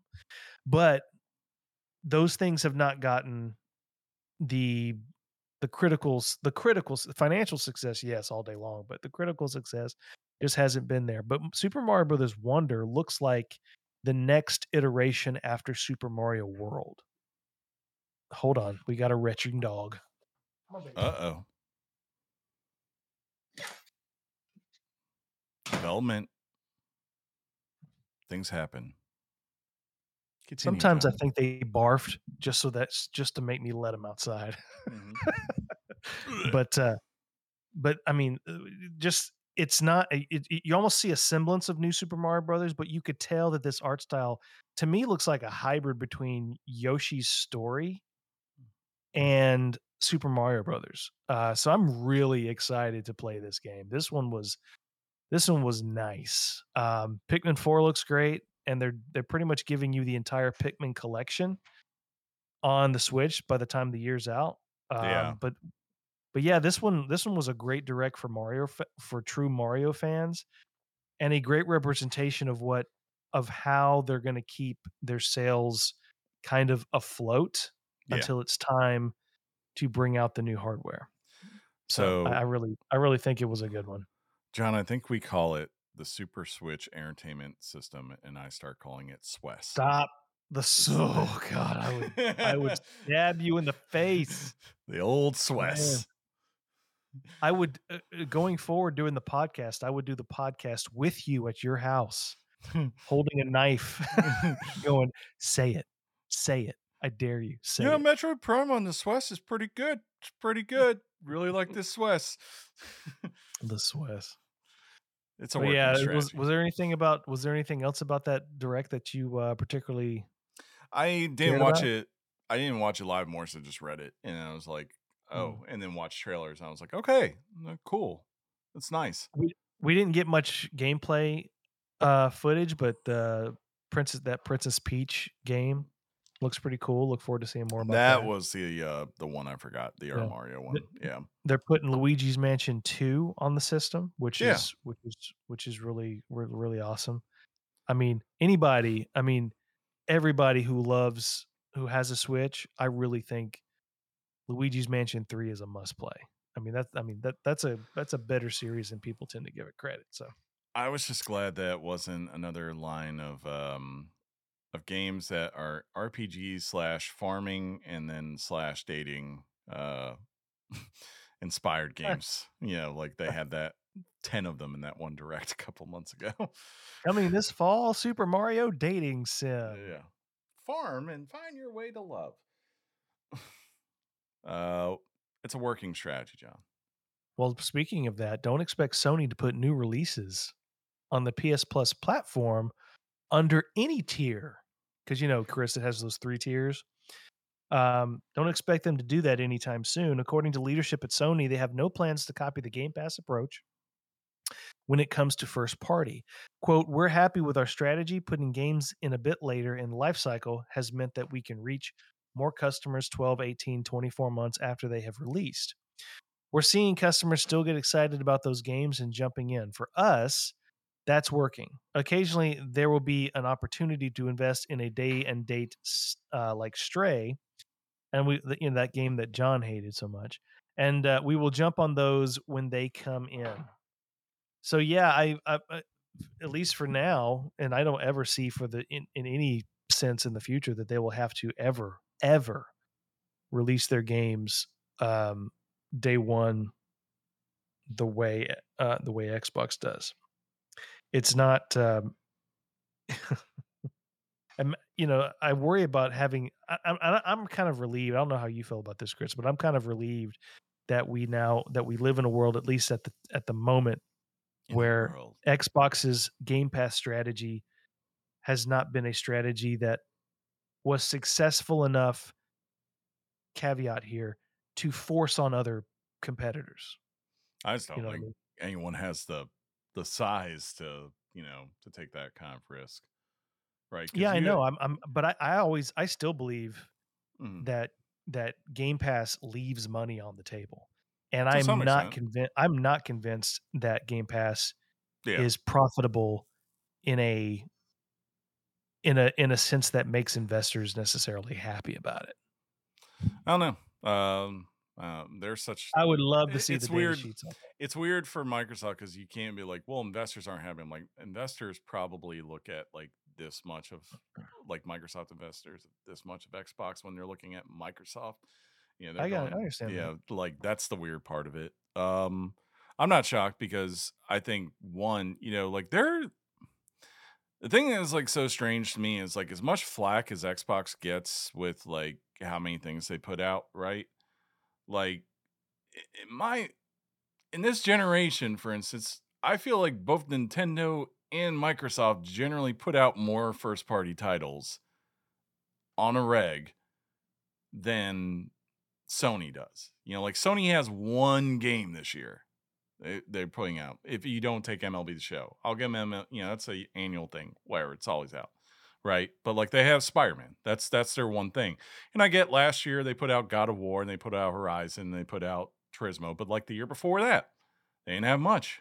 Like they kind of ebb and flow, and they're fine with that. And I think that's why they're. Whereas like obviously Microsoft has this ambitious goal of having one per quarter. We'll see if they can do it.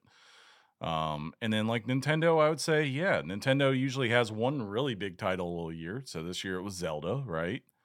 And then they'll have a bunch of like kind of smaller things that I don't think are highly investment. But like when you go like, yeah, Nintendo's putting out Zelda, Pikmin, Mario Wonder, Super Mario RPG, the Princess Peach game, right? Like, they have a nice stable of exclusives there where I guess they could maybe do it if they want to, if they had the money, but I just don't think that's their thing. Like they need to have like to their point. They need because of that like yeah, Spider-Man they need to be able to say because I don't think Spider-Man 2 is going to sell as much as Spider-Man. I don't say that because I think it's going to be a bad game. I think it's just because it's a only PS5 game and you only have 40 million consoles versus the 90 million you had when the first one came out. So it's just like a reality thing. But I think it's still going to sell probably like 10 million right out the gate, in its first couple of months. And, they need that to come in there because, then they can drop on sale. And then finally, when they feel like they've gotten everything, then to say, hey, to our subscribers, here's your benefit, right? Like 18 months later, here's your game if you haven't been able to check it out. Yeah, I definitely don't think you're off base here, and I'm actually happy about this. I'm actually gonna throw Xbox a bone here. One of the things you can say about Xbox is, "I'm in the mood for an RPG." Oh, Xbox has you. Yeah, oh, I'm in the yeah. mood for a shooter. Xbox has you. I'm in the mood for a turn-based tactical RPG. Xbox has you. And I think if you're looking for a guy who wants a whole who's like looking for the whole package, Xbox has tons of variety to offer you. Yeah. I can't say that PlayStation has that ability. Do you want Spider-Man? We've got you. You want do you want the dad sim? We got you. You know, It's let's a be honest, well, because one of the things that Sony's doing from a marketing strategy, and it's working for now, but I sure. think in the next couple of years you're going to see some retaliation on this, because it's like what are the titles really that have really been emphasized over the past 2.5 years? That's The Last of Us Part 2 and God of War Ragnarok. And technically, they're very similar in how they're designed. I It's mean, like that slow pace, heavy story, heavy cinematic, when basically I'd rather just go play something that's heavy in gameplay, that emphasizes gameplay. And one of the things Sony is doing that I think is probably not a very calculated, a very well calculated move, is they really seem to be blinded by their heavy narrative cinematic experiences. They really like that Naughty Dog experience. Naughty Dog's like so unique to me. I think it like honestly, I don't put Santa Monica with them, right? Like to me, like they're kind of the unique one to me of the group, right? Because like Mhm. to me, the other core ones, it's like you have Ghost of Tsushima, you have Horizon, you have Spider-Man, you have God of War. Where are they all? They're open world action games that, they're not necessarily to the level of an RPG. Art God of War is maybe the closest one pushing that, right? But they're Mhm. fun. Mhm. And like it's been clear, one of the things that's really won it for them is that they have studios that can make those games really well. And they seem to be tuning into what their fan base wants, right? So to your point, right now it's a really good thing.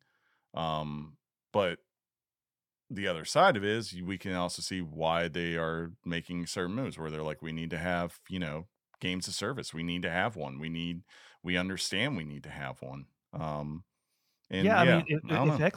if Xbox's library if Xbox starts to hit with the investment, like if they can pull off that promise of what was it, a game a quarter? Is that what it was? That's what they're Something like aiming that. for. And right now they And have 4 games announced for next year. So, right. you know, And the thing is, none of them are the same. no. None Yeah. of them are the same in their approach to gameplay, and their approach to story, and their approach to mechanics. It's all different. Yeah. And it's glaring. People aren't paying attention, but to me, it's glaring. Sony doesn't have a shooter. They don't. Sure. Where is it? Yeah, they've tried. You know, Killzone turned out to just never be something that paid off for them. Mm, Um, what was it? What was the other one? Resistance. Resistance was something that never really paid off for them. Mm, And they need they need a shooter. That's very lacking. I think my point is Sony at some point in the next couple of years, I think is going to be caught with its pants down. yeah. I'm guessing the best thing that will be for Xbox is if they actually do get this going. They Mhm. do have a shot. If Sony is just the open world action game place, Xbox could technically maybe become the place where every year you get a nice Western RPG, right? So this year it's Starfield, right? And then let's Sorry. say Garcia's like Foam Stars is a shooter. I stand corrected. this year you get Starfield, right? And then like if you think about next year, it would be Avowed.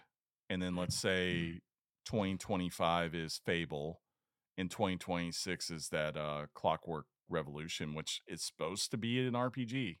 They are saying like, hey, yeah, it might look Bioshocky. I have It's 30 frames. we're yeah, right. But all that, I definitely would say maybe that's going to be their identity. But to your point, the good thing is hopefully they just keep also filling it with a variety of types of things for different types of Draven's players. question is definitely a Chris question. Do you think SOCOM could go up against COD if it was like the OG SOCOM? No, I don't. I love Mm. SOCOM, but tactical shooters will never stand up. I mean, they're just never going to stand up to the will of Call of Duty. It's The so will. it's so accessible. I thought I gave this one to you, John, but I screwed up. Do you think Xbox could stand up to the will of the FTC? Right? A federal court recently issued a temporary restraining order requested by the FTC that temporarily blocks Microsoft's $68.7 billion deal to acquire Activision Blizzard for the time being. This will allow the FTC to make a legal case against Microsoft before the deal can be completed. So now it's crunch time with a possible outcome to the ongoing trial this week. What comes with that, details coming out on both sides due to this little convenient thing we call discovery. Here are some tidbits. Jim Ryan has stated that Sony would not be sharing plans for the PlayStation 6 with Activision Blizzard if the deal goes through, saying Sony, quote, simply could not run the risk of a company that was owned by a direct competitor having access to that information. Microsoft has admitted it has lost the console wars. Quote, Xbox has consistently ranked third. In 2021, Xbox had a 16% share, while Nintendo and PlayStation had shares of redacted and redacted, respectively. I feel like it's big numbers. in that. Yep. Jim Ryan has claimed in emails that he was, quote, pretty sure we will continue to see Call of Duty on PlayStation for many years to come. Phil Spencer confirmed that Starfield was potentially going to bypass Xbox before the talks of ZeniMax acquisition with Microsoft started happening. Uh, and it had to secure content to, quote, remain viable in the business. Xbox Studios head in an email stated that Microsoft could, quote, spend Sony out of business. I believe that's good old Matt Booty who said that quote. John, the fireworks, they're firing. There's even more today. I think the FTC tried to argue today that Call of Duty is not an essential product. I don't understand that line, but how do you feel about this trial? Because apparently, I don't know if you knew this. I didn't know this. Apparently, this is the real deal. Like I thought it would be the August one, right? But whenever they do these ones in federal court, usually whoever wins this is where it ends up getting decided. So, Well, I didn't read much into it, but there was a snarky headline where today Xbox is explaining to the FTC how mergers work or something like that, or I don't know. Look, I'm not on either side here as far as the merits that people are arguing. I never I think it's an erroneous comment when Microsoft tries to make a claim that this merger is great for competition. I don't know where they get that idea. I don't know why they can argue it with a straight face. That's not to mm, say that I'm necessarily against the deal, but um, one of the things that stands out to me is um, this is interesting to me because it honestly it didn't occur to me that having Activision or Blizzard develop a game for mm, Sony requires them to share proprietary information sure. with a company owned by a console manufacturer, a competitor. And I'm sure that that's not, if you think about it, the partnership with, gosh, I don't know if I can think of another example, but it's a point that made me raise an eyebrow because it's like, dang, that's an interesting point. Hmm. I'm trying to think in my brain where it's happened before Well, they and it kind wasn't of an issue, they referenced but it like with Minecraft. Like Minecraft didn't get a hasn't gotten a PS5 update yet because they they won't wouldn't. share the Yeah, the tech. yeah. I Yeah, wouldn't be surprised if now that they have to put MLB the Show on Xbox, right? Like MLB's required that of Sony. Microsoft probably won't send them a development kit for whenever, the next Xbox is out there. So, that will probably be a thing. Yeah, I wouldn't be surprised if like we get to the next gens and maybe like Microsoft and all of them just say, look, because we don't want to look bad here, we're just going to skip doing the next gen until next fall because then they'll probably be able to get a development kit, right? Like after the consoles have sure. launched and everyone feels secure and all that kind of stuff. But yeah, I don't know. I'm not a lawyer. A lot of people who are lawyers who have been looking in on this and kind of commenting have been saying that the FTC really has not done a great job so far. Of course, there's still 2 more days after, and I mean, like, regardless how you feel, it's more of like, can you win? And they have a high hill to climb and to prove, what they charge here. I think like one of the ones I found the most interesting, like, they've made the huge caveat on cloud gaming, right? And I think it was Sarah Bond who said it's probably like one of the most very underutilized features of the Xbox. And the thing that was interesting to me, you said the main reason people even use the cloud is to start playing a game while it's still downloading. Like that's Mhm. what it's being used for, And I don't know.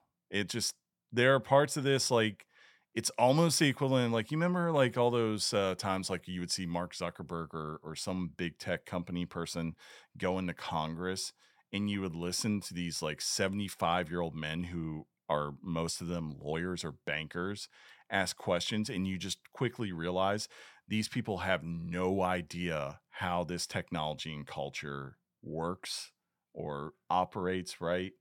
Like, you could just hear it in their questions. That's almost how it's felt at times, like some of the quotes that have come out of this so far.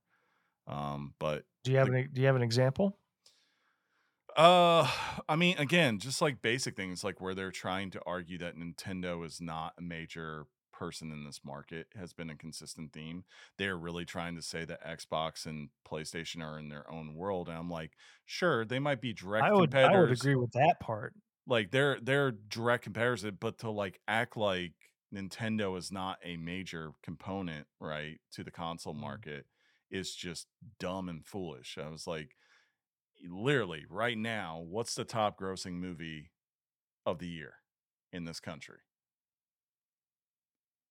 Avatar. No. Super Mario Brothers, Yeah. the movie. Mhm. So I just those kind of things have been foolish. Having the quote come out, Draven's like cocaine bear. having the quote from Jim Ryan coming out and like, that just saying out there of him saying like, yeah, this isn't going to be a problem. And like, saying the reason they're pushing this is because Sony's really concerned about it. And I'm like, ugh, I don't know.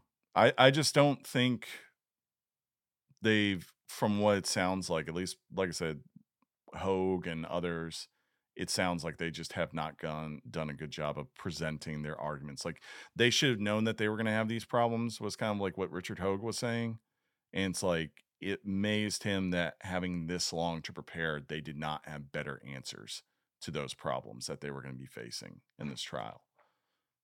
So I don't I mean, know. let's give it the 5% chance that the FTC Sure, wins this. it is. I will Does say, does Microsoft walk away from the deal? I think probably. I mean, just Mm, because I guess you could argue they could go to the FTC court and just say, shoot, let's see where it goes, right? mhm. But I don't know. Like, I will say the one thing that I do keep in my mind is that this is a court in San Francisco, and this is a uh, Joe Biden appointed judge. So we're not talking like the person here is a guaranteed like hardcore. I'm going to do the minimal amount of legislating on you or like burden of proof. Right? You could have someone who's very passionate about these things judging this. I don't know much about the judge. Right? I just knew that. Mhm. So could something happen? Sure, it could, but I don't know.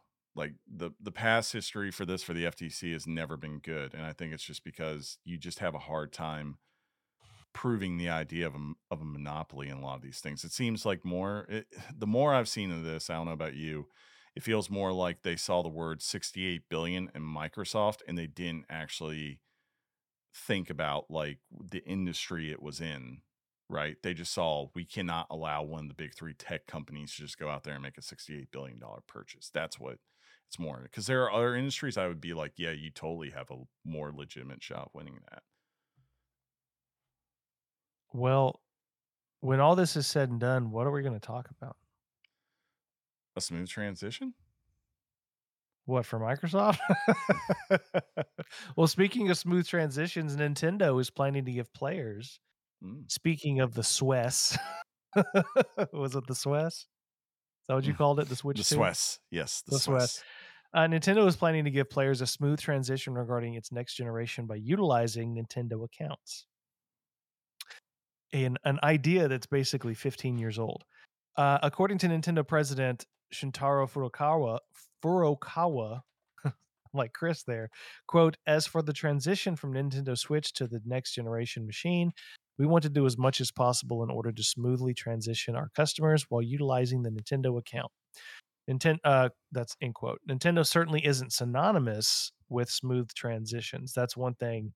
If anybody who loves Nintendo as much as I do has to be intellectually honest and say transitioning to another system is not a smooth thing to do with Nintendo.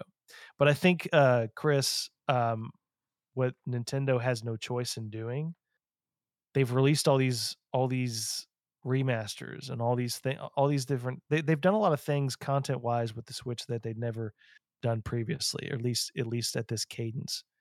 You've got to give everybody the opportunity to continue to play their previous Switch titles. Otherwise, there's going to be a flippin' riot. Uh, If there's ever been a demand for not losing over 115 million install base, it's the Switch. What say you, my friend?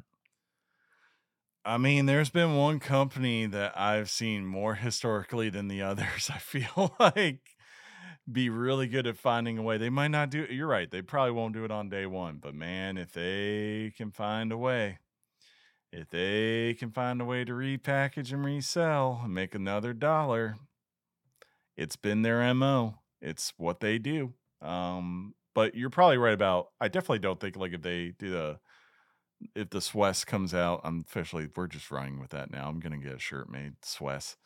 Um it says Swess owner. um uh when the Swess comes out, like, yeah, I think it would be, there probably will be some people, you're right, that would be completely upset if they can't carry their Tears of the Kingdom save over, right? And keep playing. I guess the question is going to be, are they still using cartridges that they've been using here, or are they going to something else? And if that is the case, are they going to be like, sure, you can carry over the game content, but unfortunately, you're going to need to buy the Swiss version of the game, because it's just not compatible. These cartridges, that would be my only worry. But if it's a digital thing, I mean, yeah, if they're with the times, I would hope they would do that. That's what they should do. There's no reason unless you're improving the game somehow. But I don't know. Yeah, for sure. I don't want, at the last in the ninth inning of the Switch's life cycle, we get Wind Waker HD. I don't mind buying it again. Had it for Wii U. I don't mind buying it again for the Switch. I don't. Mm, I've pretty much settled on me doing that. But if in the end of the life cycle we get that game and then I can't play it on Switch too, yeah, Swiss. that's not good. That's not good for me. True. It's gonna make me split with Nintendo. Speaking of splits, Electronic Arts is going through quite a shift change. According to CEO Andrew Wilson, there will be a major realigning of studios and its leadership structure in an effort to empower our creative teams. The reorg will include splitting EA Games and EA Sports, with the former being renamed EA Entertainment, and the signal that EA intends to expand beyond games where possible. Quote, we're building the future of interactive entertainment on a foundation of legendary franchises and innovative new experiences, which represents massive opportunities for growth. End quote. This is probably a good thing. Yeah, I don't have much of a thought on this Mm, since you have a little bit more engagement with EA Sports as well as EA itself. I think you're kind of in a better position to say yeah. whether Well, this is a good thing or not. I think the worst mistake EA made like a couple of years ago, like in some point in the PS4, Xbox One cycle, was to be like, everything's got to use one of our proprietary engines, and that mainly became Frostbite engine, right, which is the Battlefield engine. That's like, for instance, what they had to make Anthem run on, even though Mass Effect and everything BioWare worked on before that was in Unreal. And Yeah. they had to adjust all their sports franchises, and it's caused hardship because it's just an engine that isn't designed to make those games. My hope would be, by splitting these, hopefully they're empowering the people that they're putting at the top of those charts to say, let's do what's best for our side of the business. Because, I mean, EA Games is going to be the thing that you're not going to get a huge title from every year, right? Whereas EA Sports is your moneymaker. You have 2 titles every single year, are going to generate billions of dollars for you. And it's important that they be able to operate in a way that makes the most sense for them, and really has decisions being driven by the people who know what's probably the best thing for their franchises, rather than like maybe some higher up person who's just like, yeah, we can save this much if we just do this because it's all of ours. So we'll see. Well, I'm ready to allow that comment to stand on its own because I don't really have much to contribute to this particular one. I don't know. I don't know. Finally this week.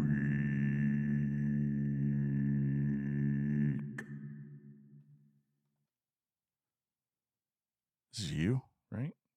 Yeah, I got to tell you, Chris, I really enjoyed Mario plus Rabbids Sparks of Hope. I didn't finish it. I didn't even come close. I was really enjoying it though. But Ubisoft has got some things to say about it. Ubisoft regrets releasing Sparks of Hope on the Nintendo Switch instead of waiting for its successor, which is what, Chris? Swiss.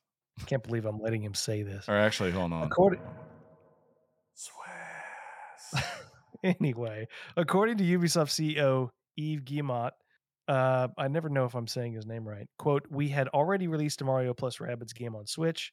So by doing another, we had two similar experiences on one machine.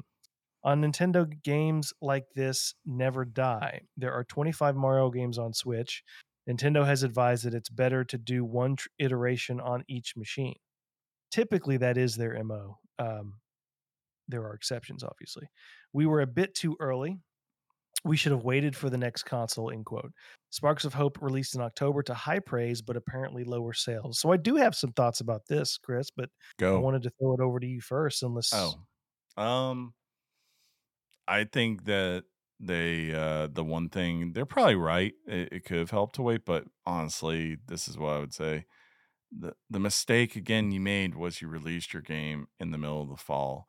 That is not a type of game. I mean, Midnight Suns had to learn this lesson too, and they had X-Men and Marvel and all that, right? Like these games can sell well, but like you really do have to think about release windows. I think it would have been better to be out of something like October. I'm not saying you should have put in like the February to March lineup there, right? But if you had been able to get that game out, say in August or July of last year, you would have been in a lot better position than when you ended up, I think, in the end.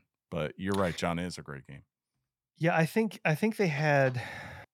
I agree with you that one of the things that they miscalculated was the release date, but I think that was also based on a little bit more ambition and a little bit of an educated. I think they made an educated guess that was wrong.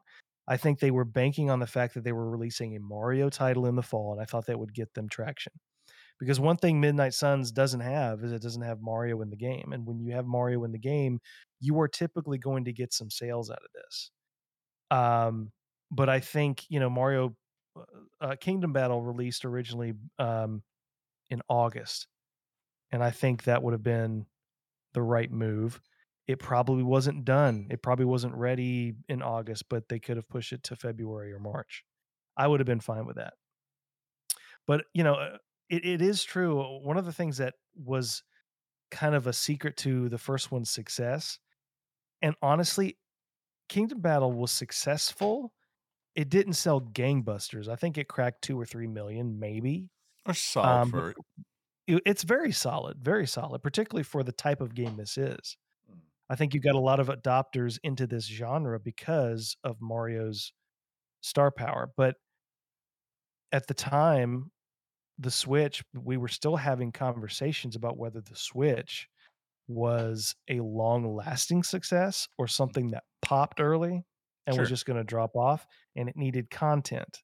This was one of those content fillers, and towards the end of its life cycle, I think one I think he's correct on two on the one point where, yeah, at this point in the Switch's life cycle, you've got 25 to 30 Mario titles. Mhm. What's another Mario title?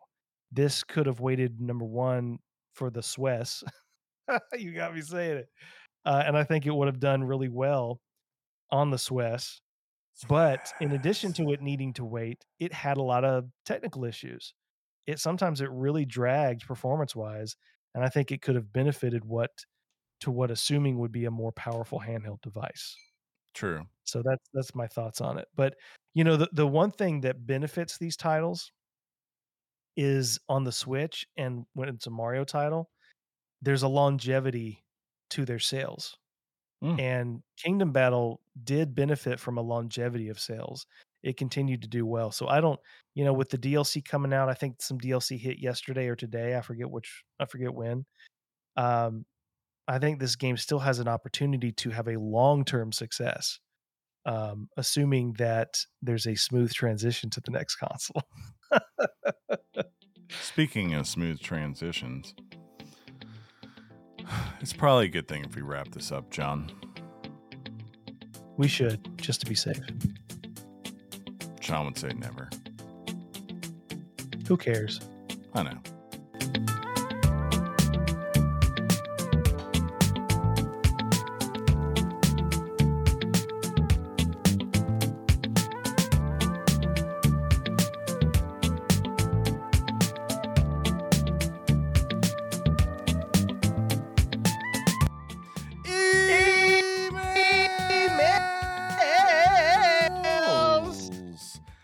Electronic mail from the future. All the work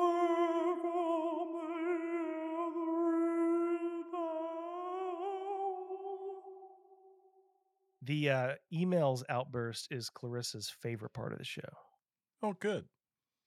Ain't that right, baby? She's just like, why? Why do you do that? She's like, why do you do that? It's like, we have to. If you want to write your thoughts, prayers, opinions, complaints, whatever, we don't care what they are, we'll read them. You Death can write threats. them, yeah. Adventures above submersibles. You can write them to weeklygameschat@gmail.com. That's weeklygameschat@gmail.com, just like Alejandro did. Gentlemen, in last week's episode, John asked Chris to authoritatively answer the question, what is the greatest game of all time? Which Chris he did not answer. Chris hemmed and hawed like a politician, so John gave him a week to come up with an answer. Well, Chris, it's time to plant the flag. What's the GOAT? Follow-up question for John. What's the greatest game of all time, not counting Gotham Knights? Again, Sean can be the Well, Sean, you're not here. Awardingly yours, Alejandro. Sent from an underwater metropolis of Rapture, home to the GOAT. Ooh, he thinks it's BioShock. I just always have a problem with these questions. You know me, John. Like, because you're too analytical. Like, yeah, it's not. I think Chris could come to a determination on the greatest game of all time if we gave him. How about this, Alejandro? Let's give him one more week and say he could use pivot tables. No, you have to give me what's the set of judgment that I have to use, right? Is it yours? That's it. Is it no? Yours. Is it my favorite game? The desert island scenario. Oh, okay. And remember, Chris, what I said last week or a couple weeks ago. I said you are the emperor of the world, and you tell others by decree. Yeah, this is the greatest game ever made. You don't have to argue with anybody. You don't have to make your case. You are the emperor of the world, and you have decreed it. It's just like when you put it that way now, you I was still with can't you. do it. I was with you when you just said, well, what's my desert island game? I can do that. But when you say you're the emperor, because again, my mind works we would sit there, me and John love movies, what is usually considered the greatest movie ever made, John? On list. Citizen Kane. Correct. Is Citizen Kane the movie that either of us wants to take to a desert island for the rest of our life? Well, the fact that I don't want to live on a desert island for the rest of my life, and it would urge me to kill myself quickly. Yes, I'll do that. It's a very depressing. See, there's caveats. But Chris, I understand. Yeah, I understand though why Citizen Kane is considered the great. I see their points. I'm like, yes, it's way advanced for anything that was coming out when it was released.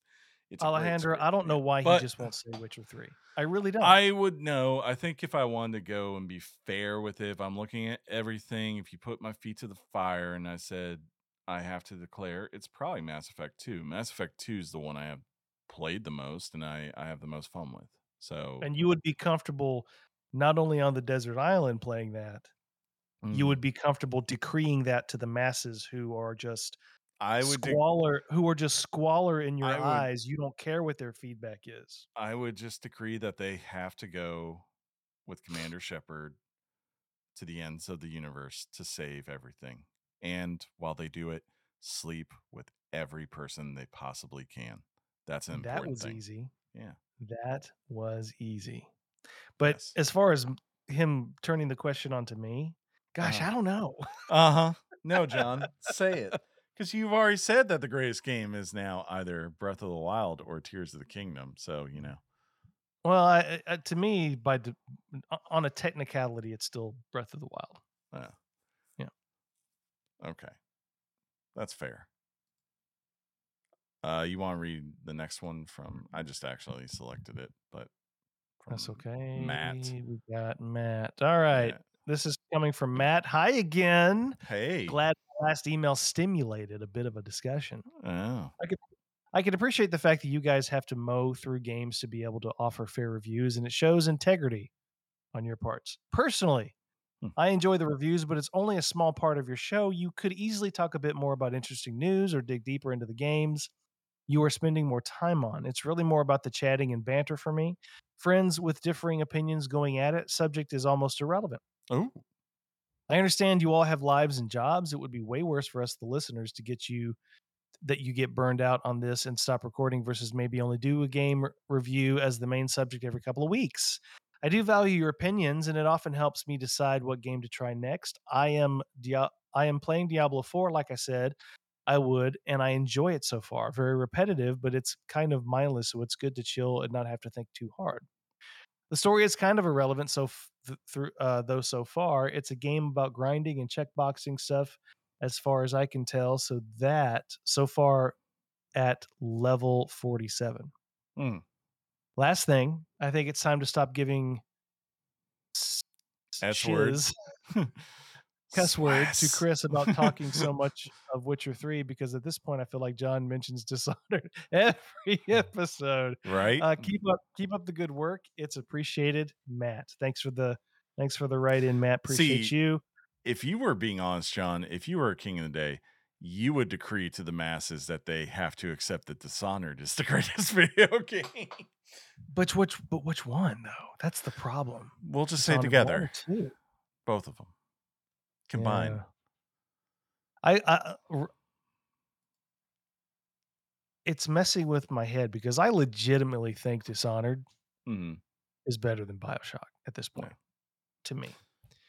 But at the same time, one of the things about Dishonored, which I'm speaking of, that world, the world of Dishonored, the design, I want to live there. Sure. I want to live there under good conditions, not during the rat plague. I want to live there when everything's hunky dory. I want to live because it's just such an amazing looking world. I just stop and look around when I'm playing in that world. I don't think I want to live in Dishonored 1's world, but wherever that island they go to in Dishonored 2 is, yeah, I'd be down with that. That looks Karnaka. Yeah, that looks very pretty. Circonos, yeah.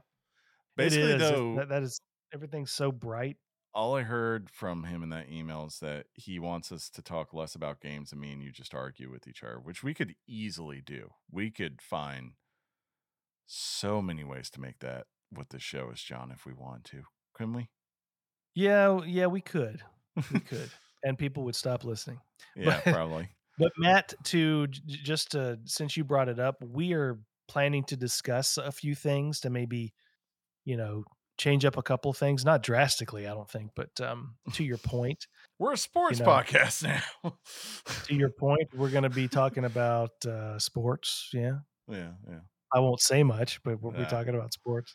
We're going to see. We'll see. It'll naturally flow. Stay tuned. Yeah. You never know. Finally, we have an email from Thorin who writes in, Dear WGC crew, before we begin this email, I need you to re-explain the Thanos joke because this email will make no sense to new listeners as you have not explained the joke in at least 10 weeks. So the threat has been, we had a couple of weeks where we were not getting emails, and I started to threaten to everyone that I was going to Thanos episodes of the show, and they would be episodes they loved because they were not writing in. And the reason I made that reference is even going further back. The joke is we used to have, if you look at it, this is episode 408, right? It's episode 408 that we're on today. Well, why are all 408 episodes not available? The running joke is when we transitioned to a different provider, we lost episodes in the process of that because we thought they would be backed up. They weren't. The joke is I actually just Thanos them, snapped them out of existence because, I was embarrassed by them and did not want them to exist anymore because it was so terrible. But that's the running joke of this. So if you do not write in emails on a consistent basis, you will get a Thanos episode eventually. I don't know when. Going back to Thorne's email, though. Have y'all considered uploading every non-Thanos episode to the Internet Archive to preserve the show forever in case Spotify, Apple Podcasts, and such go down forever? Also, is it possible that some longtime listener has some or all of the Thanos episodes downloaded still and could bring them back for all of us? Could you make a special little lost episodes as a reference to Super Mario Brothers 2 The Lost Levels? I just wanted to know because recently I started to care a lot more about preserving media for future generations. And I believe this show truly is something special. From Thorne, and this was sent from my iPhone. I can give you the technical thing. There are a couple of episodes out there that I know of from the main Thanos snap. They are on YouTube because there was a period where we were trying out the idea. Some people had requested that we upload the audio just to YouTube, right? And put the image on there, and you could sit there and, you wouldn't see video or anything. This is before we did live streams, and you would have a way to listen to the podcast on YouTube, while you were at work or something. That was what people were looking for. Big thing is, after a while, it's kind of a pain to do. It's a lot more process and time to get that going and to get it out quickly. And honestly, we were just looking at a lot of people weren't utilizing it. It was putting it out there for 10 downloads versus putting it out on Apple where it's of course billions of people downloading every week. We have the biggest numbers. Please sponsor us. But I know there are some there. You could maybe try to dig through some places like Google Play and maybe find something, but honestly, no. They were hosted by I can't remember who we were using originally, but when that went down, we pretty much lost access to everything wasn't on our current server provider. So I don't know how to get it back. I would love to find a way if possible. And if someone has them, please feel free to share and I will gladly upload them to our collection. Definitely would. Right, John? Correct. John's like, I got nothing on that. Not my lane, dude. Not my lane. But that said, of course, you can write us to Discord and also on our Twitter. The invite to the Discord server you can find on our Twitter page, which is twitter.com/weeklygameschat. We're not going to do that today because that's Sean's lane. We don't touch that thing unless I'm putting out a message to say we're not recording. That's about the only time I go on there. But, when he comes back next week, I'm sure he'll catch us up on everything you've got in Discord or there. But that said, until next time, this has been Weekly Games Chat. If you like what you heard today, make sure you subscribe to us on podcast services available around the globe. You'll get a new episode every Wednesday for your listening, except next Wednesday because we're going to be off. Besides that, if you want to see how we make this thing and do it live, as Bill O'Reilly used to say, come over to twitch.com or twitch.tv/weeklygameschat around 5:30 p.m. Eastern Standard Time every Tuesday, and you can see our beautiful faces and say, those guys are hideous. Until next time, I will first wish Best of luck to Sean wherever he is tonight. Can't wait to see you again. But most importantly, I'll say first, John, game on. Game on, Chrissy Poo. Your mom's box. Thug life. Peace out, everybody.